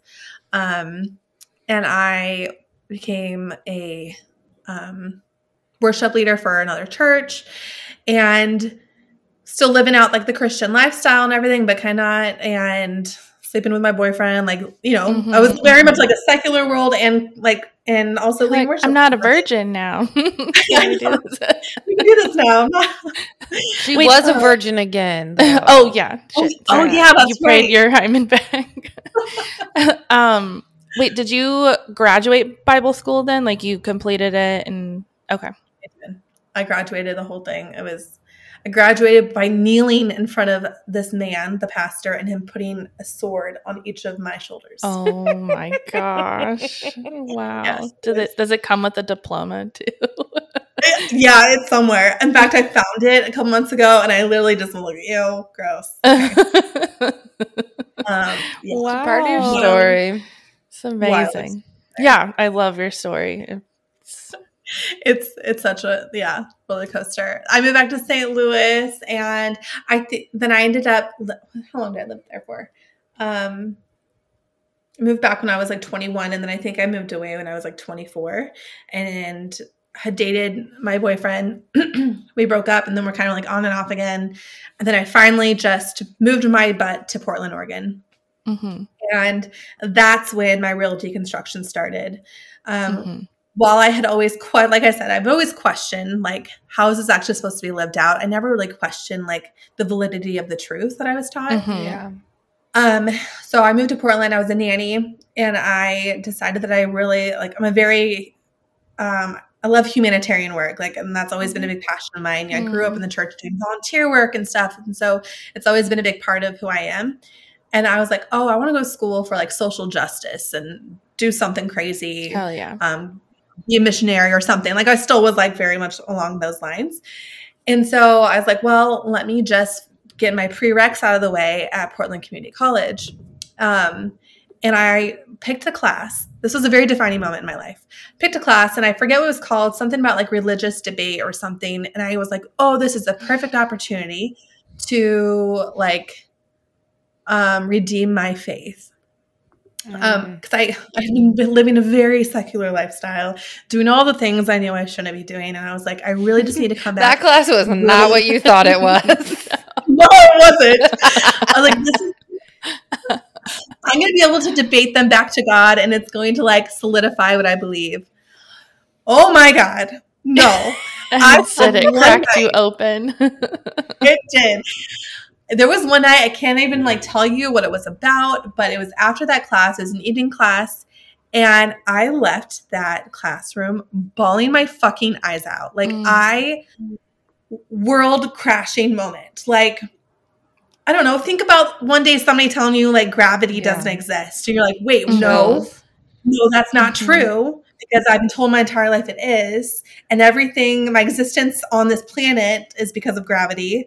Like, like mind blowing. I don't remember what was said, but I had the revelation that there were different truths for everybody, and that everybody had a different truth, and no truth is more truth than the other truth. And like, I called my mom and dad. I remember pulling into my driveway, bawling my eyes out, and getting so mad at them. I was like, did you guys know this? Like, are you this for me? Like, did you know that there were other truths out there, and that like I don't know, like it was such a simple concept, but had never like really, like, I don't know, it was really hard to wrap my mind around until the moment. And I was like, in that moment I saw God as like the top of the pyramid, and all different sides of the pyramid being all different, like Islam, Buddhism, Hinduism, secularism, whatever. I was like, we're all in the same fucking pyramid looking at the same God. They just have different names, and we're looking at it from a different perspective. That was that moment that I was like, mind-blowing, crying, bawling my eyes out. And my dad was like, literally said, and this is why you don't go to a liberal college. Yeah, I knew they were going to say that. Yeah. Like, oh, okay, cool. And I just said in that moment to them, I was like, listen, Mom, Dad, I am now officially on a journey. And if this truth that I have believed is truth is true, then my exploration will bring me right back there. And so it was a very pivotal moment in my life. I literally told them, I need to explore this, but I hope that it will bring me back to the original truth. And they're like, yeah, it will. Okay, we're here for this. And so that was like the moment that I would like open myself up to just like exploring. And so how old were you? I ended up getting 24. Okay. 23. 23 or 24. I don't remember. Okay. I started to so I ended up getting going to school for global studies, and I did heavy emphasis on religions. So I literally studied every religion, from the Old Testament scripts to Hinduism to Buddhism. Like I literally just like took every religion class, because world studies is kind of a bullshit degree. You get to study whatever you want. And I just like, it really just opened my eyes and like scared the hell out of me. Yeah, it was pretty crazy. That was a year's journey. And then I ended up moving to DC for a while, and then I ended up moving to Haiti. And I finished my bachelor my last year, or my last 2 years. I ended up finishing it while I was living in Haiti, and because I wanted to do my thesis on voodoo. I was very intrigued by voodoo, specifically like Haitian voodoo. I ended up not writing my thesis on that, but I got to really explore it while I was there, and it was really cool. I ended up doing my thesis on American Aid, or aid to foreign countries. Anyways, I digress. And so just exploring all that was like just so powerful and really just opened my world of like true acceptance of people and true love for people. You know, I was raised Christian where like love was like the foundation, or it was supposed to be the foundation. And I never loved somebody so freely and judgment free and non-conditionally until I left the church. Yeah. Just take a moment. We gotta clap. Oh my God. Like, holy. So many chills today. Fucking shit. Yeah. Just wow. Yeah. That's probably like the most frustrating part for me of, yeah. I think that says it all. That was probably just like one of the most frustrating, realizing that like. Because that's the hypocrisy. That's the contradicting things. That's our beef with organized religion, is like suppression and judgment and all of that shit. I think that I don't think I would give a shit what anybody does, but they're like harming people in the name of goodness. And I think that is fucked up. Absolutely. And just from speaking with you, like a lot of these people don't realize it. No. Yeah. They have this like, maybe not even like I'm better than you, but maybe without thinking that, I guess. Well, they're being brainwashed. Like you're indoctrinated, you're brainwashed. And I like even like putting like my old shoes on, my Christian shoes on. Like I thought I loved people, but I loved them. And I'd be like, come as you are, totally. But come as you are so I can change you and not so I can accept you. Yeah. So it's like, I really thought that I loved people because I would love them where they were with the expectations that they would then change. You could save them. Yeah. Exactly. I mean, it took years for me to like even like was strongly raised that like gay people aren't gay. You're not born gay. Trans, like I don't even understand trans life. And so even like moving away from like Christianity, that was still really hard for me to wrap my mind around. But for the first time, I was like, I don't have to understand this to love them and be okay with it. Like they don't even need my permission. So why do I feel like I have to give my approval? And that's the biggest like beef I have with a lot of Christians and people I'm still close friends with, is like, they're like, well, I just don't agree. And I don't approve of that lifestyle. Cool. No one's asking you. Like, no one's not your business. No. None of your business. Like, you can still love that person or treat them like a human being because they don't need they are. They're fucking humans. Yes. And it doesn't. How is it affecting you? How the fuck is it affecting you? And show me in your fucking Bible where it says that God says this is illegal, because it's bullshit. Yeah. And so many things like the Bible verses that they use are so out of context. And like, that's a whole exactly. Exactly. And I think that like, and I have like, I don't know if the word is like compassion, but I understand a little bit of even me leaving the church and actively trying to understand these new concepts that I was not okay with when I was a Christian. It took me a lot of hard work of like sitting with somebody different than me and just being like, tell me your story. Like, I want to understand you because I don't understand. I don't need to, but if you were give me this space, I really want to. And it took me actively doing that. And I'm in years of doing that to finally understand, have compassion and love and be like, oh my God, they're so dope. To my friends that are still in the Christian world, like they're not even trying. So like, I understand why it's so wrong in their mind because they're not even trying. Like there's no attempt to understand that it's like so far off that I understand why it's such like a pull, like, no, it's wrong because they're not even trying to understand.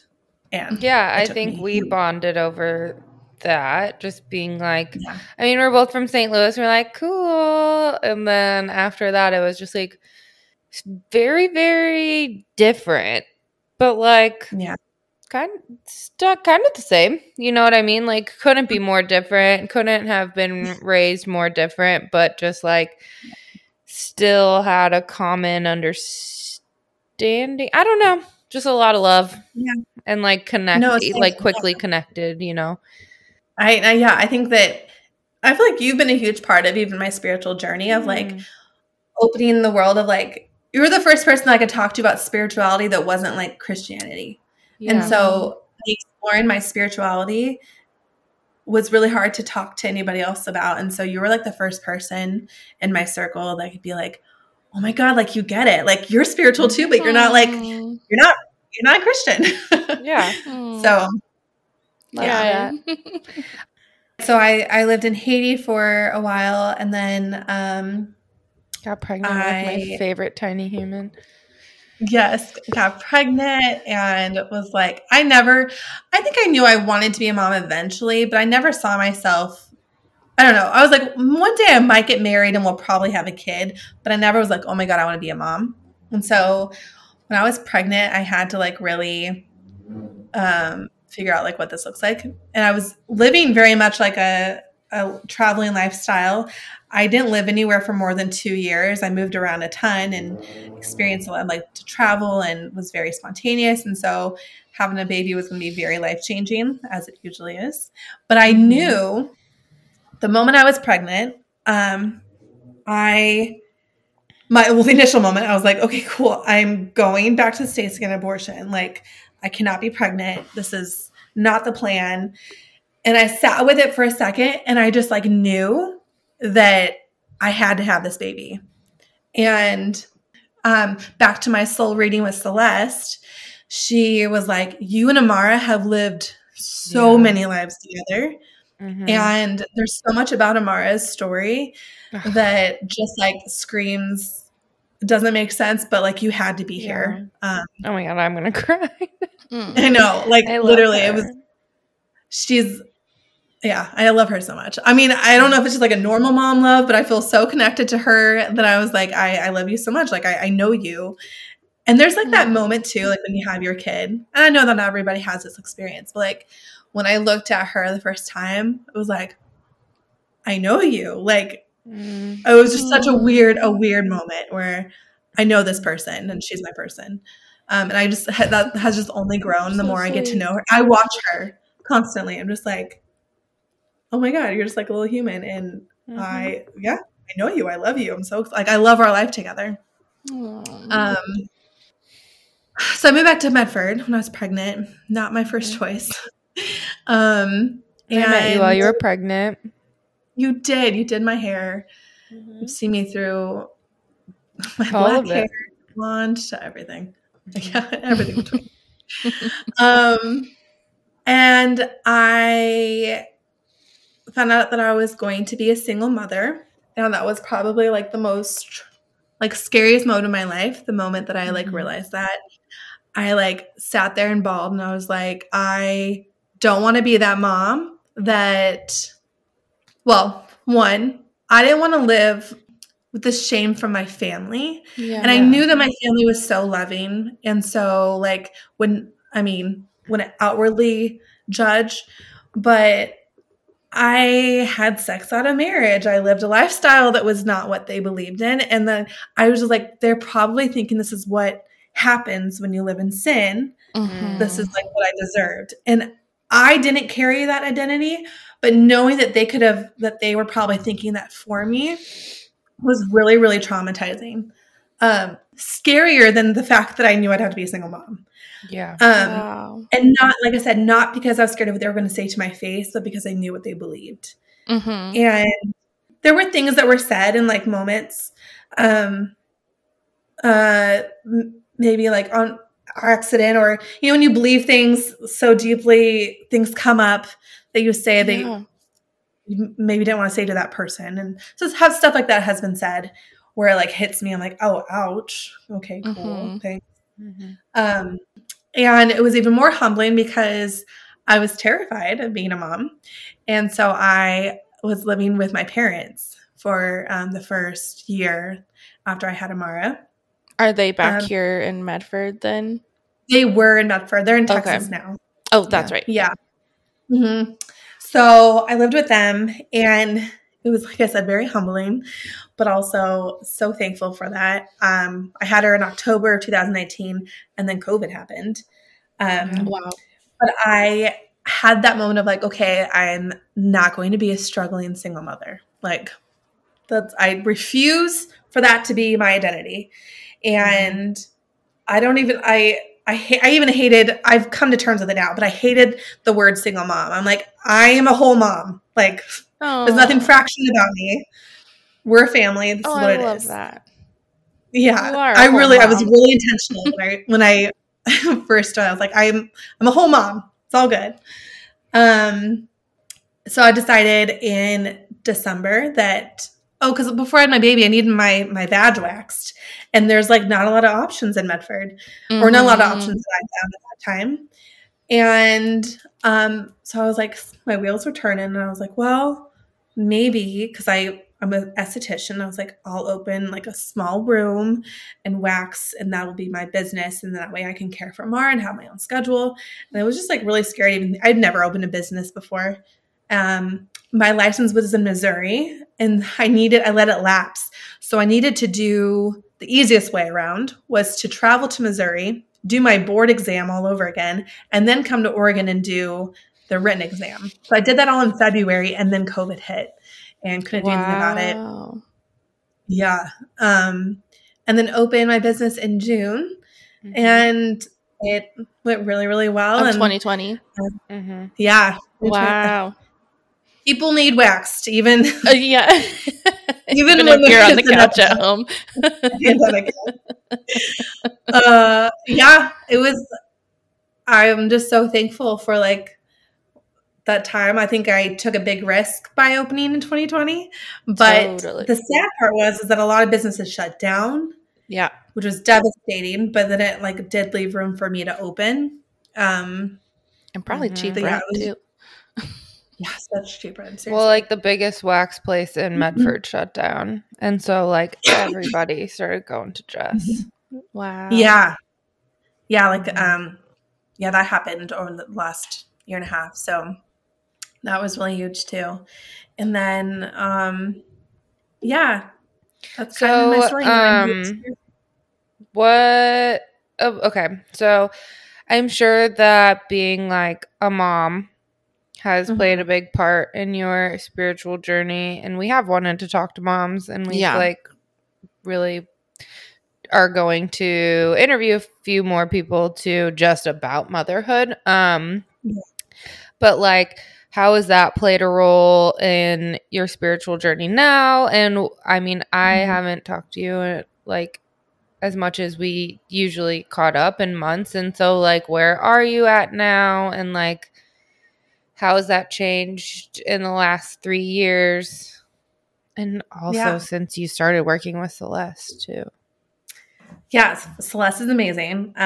She has been a really pivotal point in my spiritual journey. When I first started seeing her in Medford, I kind of came to her. This has been what I've been working on my spiritual life for the last probably year. Of like knowing that I'm still a spiritual person, but trying to separate the trauma that I have from being in the church to like figuring what my spirituality actually looks like. Because it looks a lot like the same sometimes, and it can be really hard for me. Like little things like I love meditating and like saying a quick prayer to spirit guides, but that really triggers me sometimes because I'm like, oh my God, I feel like I'm praying to God. We used to pray before meals or stuff like that. And it's like, no, but this like, I have conflicting moments like this feels right. I'm in the moment. And then I have like a, intrusive thought and I'm like, wait, am I stuck back in where I was? So it's very confusing sometimes. But what I have found in the last probably 6 months is a lot of healing in that way of being like, I've been this spiritual being the entire time. And I've been a manifester. I've been all of that through prayer. And I feel really empowered that I've already been doing that entire life. And I can still continue to do that, but without all the trauma that comes from being in the church. And so just finding that new identity has been really great, and being okay with, because a lot of people in the spiritual community still, talk about the universe as God or like say prayers. And I am learning to be okay in finding new meanings in the word like prayers and God, and even learning how to associate those words in my own life instead of being so triggered by them. So right. Yeah, I feel like that really takes a long time for anyone who's grown up in the church. Like, I feel like I really used to, I was like, God, who, and now, like, through all of my years, and like, I do believe in a higher power. I don't personally call it God, but when my mom and I have conversations and she talks about God, like, we're kind of getting to this point where, like, she can sometimes talk to me in languages that I'm going to understand. I know what she's talking about. She's talking about God and stuff. But if she's trying to get me to do something, then she will, on occasion, not always, but on occasion, will say universe to me or something like that, where I'm just like, that helps me soften, because I know, like, her messaging, whatever she's trying to tell me or give me advice on, or like, she asked me to pray for her. It's like, or good vibes or whatever, she does try sometimes to soften that, because there is that, like, your armor goes up sometimes, like, well, don't tell me God or prayer, or, it's just like that reaction. Well, I think even coming from not a super religious background, those words can kind of give you the ick. Yeah. And so, like, I'm working on, I even, like, had a hard time calling myself spiritual, even though I've been, like, out here manifesting and, like, I would say praying to the universe for, the past 15 years. But I just didn't like the verbiage and the terminology, because I don't want to be looked at as, like, someone that is, I've never felt that way. So I'm like, totally don't call it that. But I think that just in the last 6 months of doing this, it is a prayer. Like, it does feel like you setting intentions. It is. Yeah. Those things. And the universe does feel like my God or whatever. We even had, like, when we first released our very first episode, and we do the grounding breath at the beginning, and, like, it's something that I've recently adopted, like, in the past maybe year, just doing the services that I offer. And we had a friend, like, message asking if I was, like, from a church or whatever, just because it felt like it triggered this person who grew up in, with a religious background, just by having an opening and, like, basically praying, but, like, we're setting intentions and taking breath and, like, connecting our energy. And that is how I'm viewing it when I'm doing it. I'm not doing it as, like, okay, everyone hold hands and like, whatever, it's not like that to me. That's not what I'm doing. We can hold hands if you want.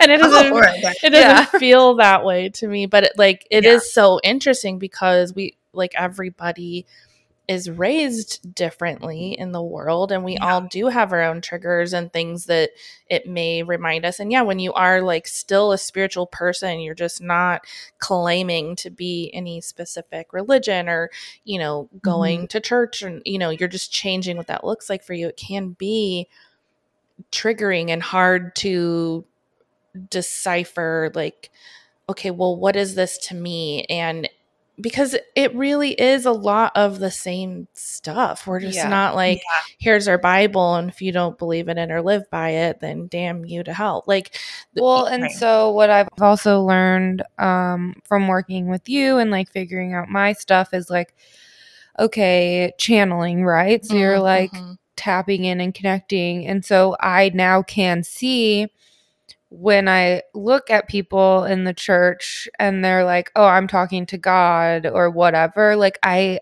understand what they think that means. Like, oh, maybe they are tapping into their higher self, or maybe fucking not, because sometimes they're like, God told me Trump won the election, and then you're like, okay, well, I don't think that your higher self is telling you that. But it's like, I see the crossover in that, and I can see how we're all trying to do the same thing. I think that we are just deconstructing the trauma and the bullshit that goes with it, and to practice more freely. I think that to practice compassion and inclusive. Yeah. Inclusivity. Correct. Is And that I right? think that just My tongue is not working right that is today. correct. Okay, thanks.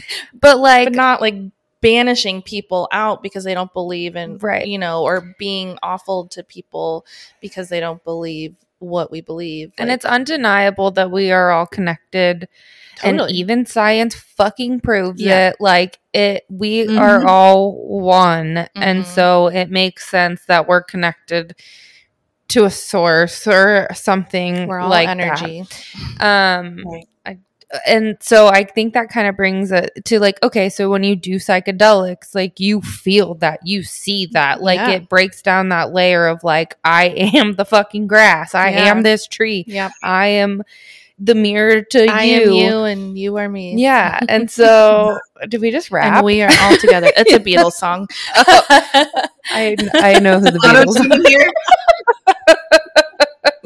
Sometimes you look at me like I'm an old lady. I think that does bring it to, or do you feel comfortable talking about your mushroom experience? Yeah. Tell us about it. So I've done them a few times now, and the first time was, I mean, I took so little that like I didn't think that I was feeling anything. I also didn't know what to expect. You know how it's kind of like girl in your head. Yeah. But had just like explicit, like just like happiness, and had a moment with the stars, and was just, I don't know, had that revelation about the medication and all that.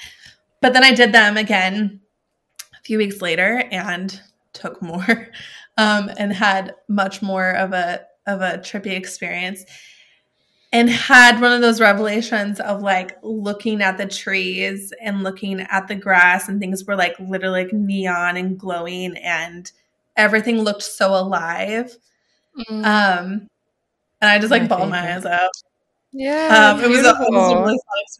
Yeah. I also saw this painting of a frog crying with a banjo, and had a whole like therapy session with my sister, because I was like, oh my God, that's why I quit music, because I felt like everyone was monetizing on my gifts, and like started blowing myself. I had another like revelation. So yeah, I love it. Emily now took down the frog for mushrooms. because I can't. Yeah. But yeah, I was so scared. I think that I've always been scared of doing anything like mushrooms, because I was scared of maybe what I would uncover. And I think letting go of that fear, realize that the healing can be beautiful, and that's kind of like what it's been for me. I think you've done a lot of healing prior to that. Like, yeah, mushrooms can crack that open, but you've been working. Like, you are putting in the self fucking work. Truly. No, it's true. So what does spirituality look like for you now? Like, how, you say you meditate, and you're a manifester. Like, do you have any practices or anything that you've really adopted and have created your own? Is what's your magic look like today? Yeah, I think it's still growing and evolving into a practice, and I'm still working through those, like I said, those speed bumps of, I will start something and think like, oh my God, this is like journaling and like talking and like doing affirmations and like speaking things into existence. But like, that's a very Christian thing to say. Manifesting, because I used to be told as a Christian to speak things into existence. Oh, but that's like manifesting. I do that. Yeah. Interesting. See, I love when you see those sayings. Yes.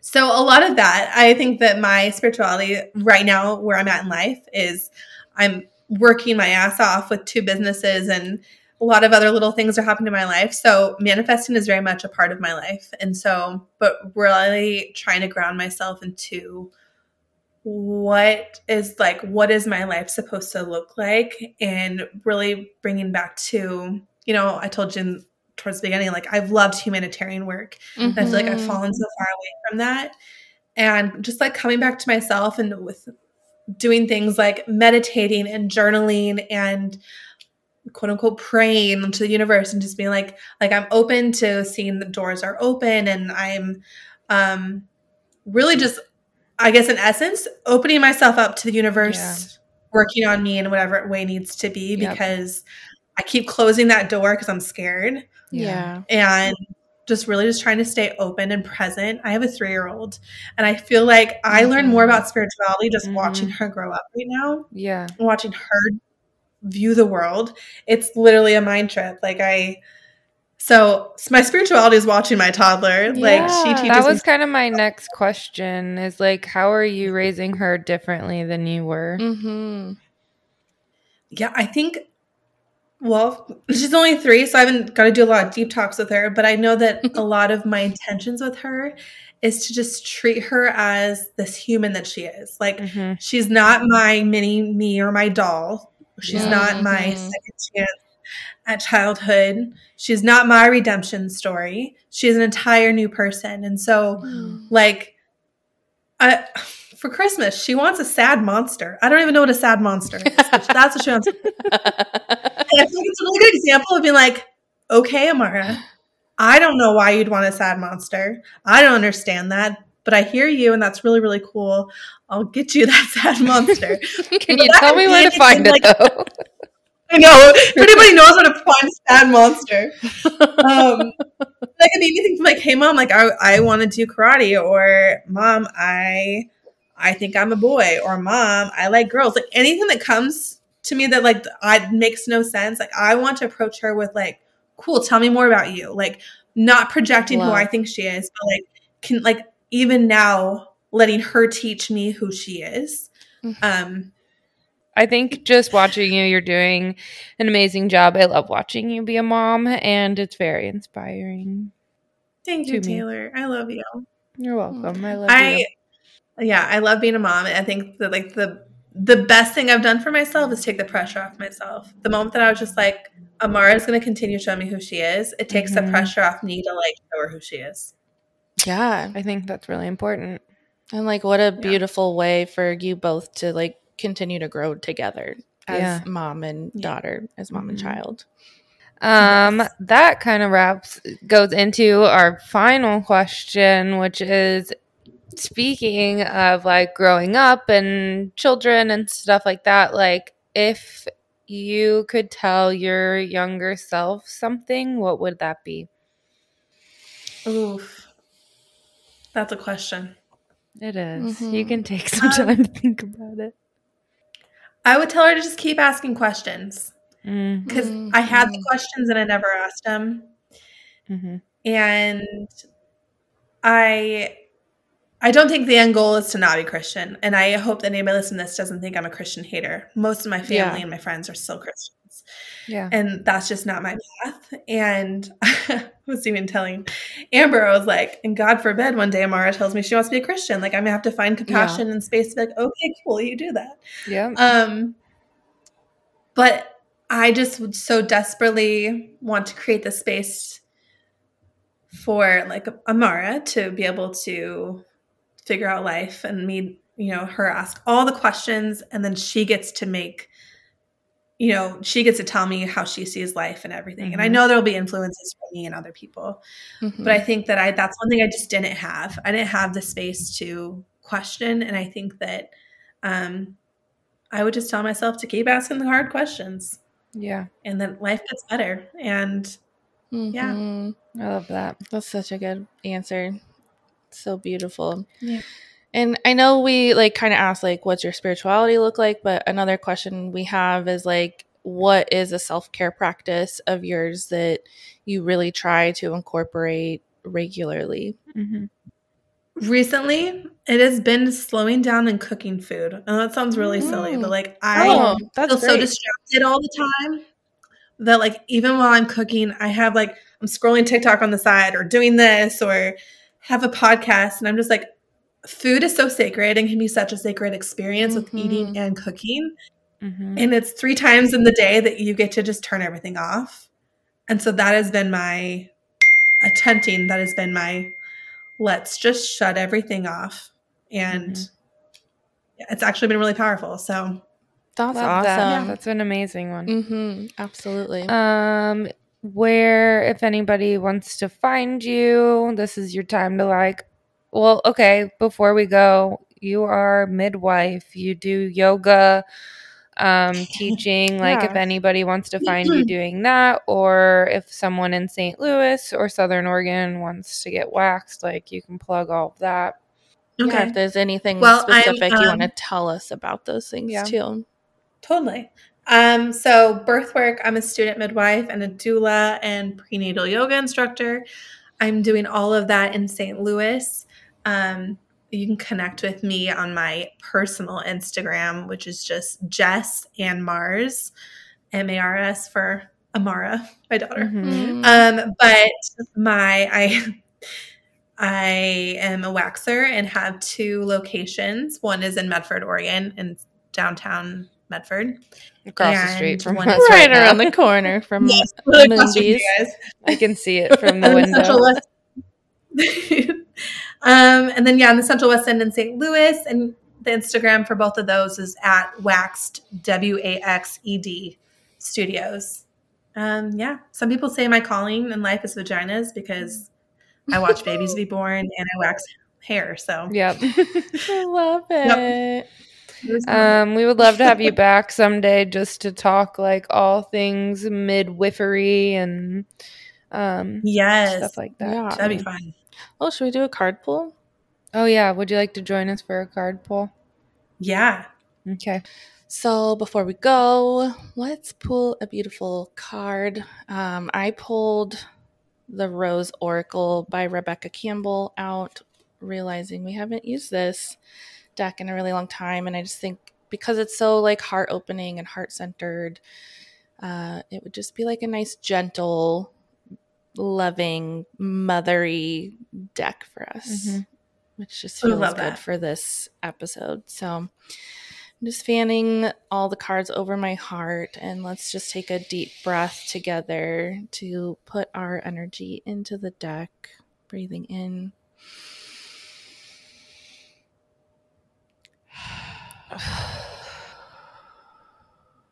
All right, Mama Rose, what message do we need to hear today? Oops, that's not the right one. Okay, Taylor, I want you to pick it for us. Pick it? Pick it. Pick the rose. No, I meant that like was the one I was looking at, too. Oh. Pick it. I didn't. Aw, this is crazy. It says the crowning, initiation, thresholds, birth, rebirth, a seat at the table. Wow. I feel like the birth and rebirth thing means so many things. Wow. You're a midwife, you're rebirthing yourself. Yeah. I'll take a picture of the card. It's really beautiful. Oh what's it called again? The crowning. It's a woman with a rose on her pussy, and there's a baby coming out of the bottom, like on the bottom, but there's these 2 hands like holding up the baby. It's really pretty. Kind of makes me feel like pregnant. Far away, it totally looks like a pussy. Okay. There comes a time when the flower knows that it can no longer remain in the protective constraints of the bud. Somehow, it needs to trust in the birthing energy and surrender to the unknown of the bloom. The same birthing energy exists within all of nature and in birth, both physical and metaphorical. It's an initiation for the mother as well as the child, who transitions from the water world of the womb to a whole new one on earth. This is a card of crossing thresholds and walking through the gates of initiation, which requires great courage and faith. There are rolling contractions, and it's almost always not straightforward. As we transition from one thing to another, we're called to burst through the constraints of the seed and then the certainty of the bud so that something new can bloom from within. We're always birthing something, and deep inside we know that the only way to surrender to the initiation is to surrender to the innate power within. This power is inner, but it's also connected with the intelligence that exists within all of life. It's the same energy that tells flowers when to bloom, and it was present when you grew in your mother's womb. Trust in that. It will carry you through. Surrender to what's waiting to be born through you. Life is always trying to initiate us into even more of who we truly are. And then the soul inquiry is, how is life trying to initiate you? I So love beautiful that. little journal prompt if you want to dive further into that. Just so many thoughts, like reading that, like listening to your journey and how literally like everything you've been through has brought you, like it's just brought you to the next point of like, okay, how can I expand more? And especially when you went to Portland and you're like learning all about all these different belief systems and such, where you're just like, okay, I'm ready to set all of my previous thought process aside and like open to like just surrendering to this new birthing process, this new belief. Which could be an initiation. And then, becoming a mother and just everything that you do. I feel like it's also like making me think of like journeying with mushrooms and like totally surrendering to the magic that can unfold within that. And like, the whole, we are everything. We are, we are the grass, we are the trees, as we were talking about, like it says the same thing, and just trusting in the energy that exists all around us. And also like thinking about that too. And like from the religious aspect, like I feel like this is very gentle reminder of like, there is still something bigger driving us and our energy systems. And I don't even know what I'm trying to say. I'm just like so excited. This card is just so beautiful. Like envisioning the birthing process. Fucking beautiful. Love that. That was beautiful. It was beautiful. Well, thanks again, Jess, for being with us today. I love you. This was amazing. I had literally full body chills the entire time. Yeah, me too. And such important information. We cried for you. We did, so nobody left safe. Yes. Thank you so much for your vulnerability and your openness and your honesty, and just speaking from a compassionate place with yourself as well as others who may be going through the same thing. Yeah. It's a very important conversation. We're so grateful that you allowed us to hear you out. It was beautiful. Thank you, witches, for listening. Don't forget to give us a follow on all the social media platforms at Waking Up the Witch. Email us everything, all of it, at wakingupthewitch@gmail.com. And don't forget to do something nice for yourself. Take your dog on a walk. Drink some water. Call your mom. Brush your teeth.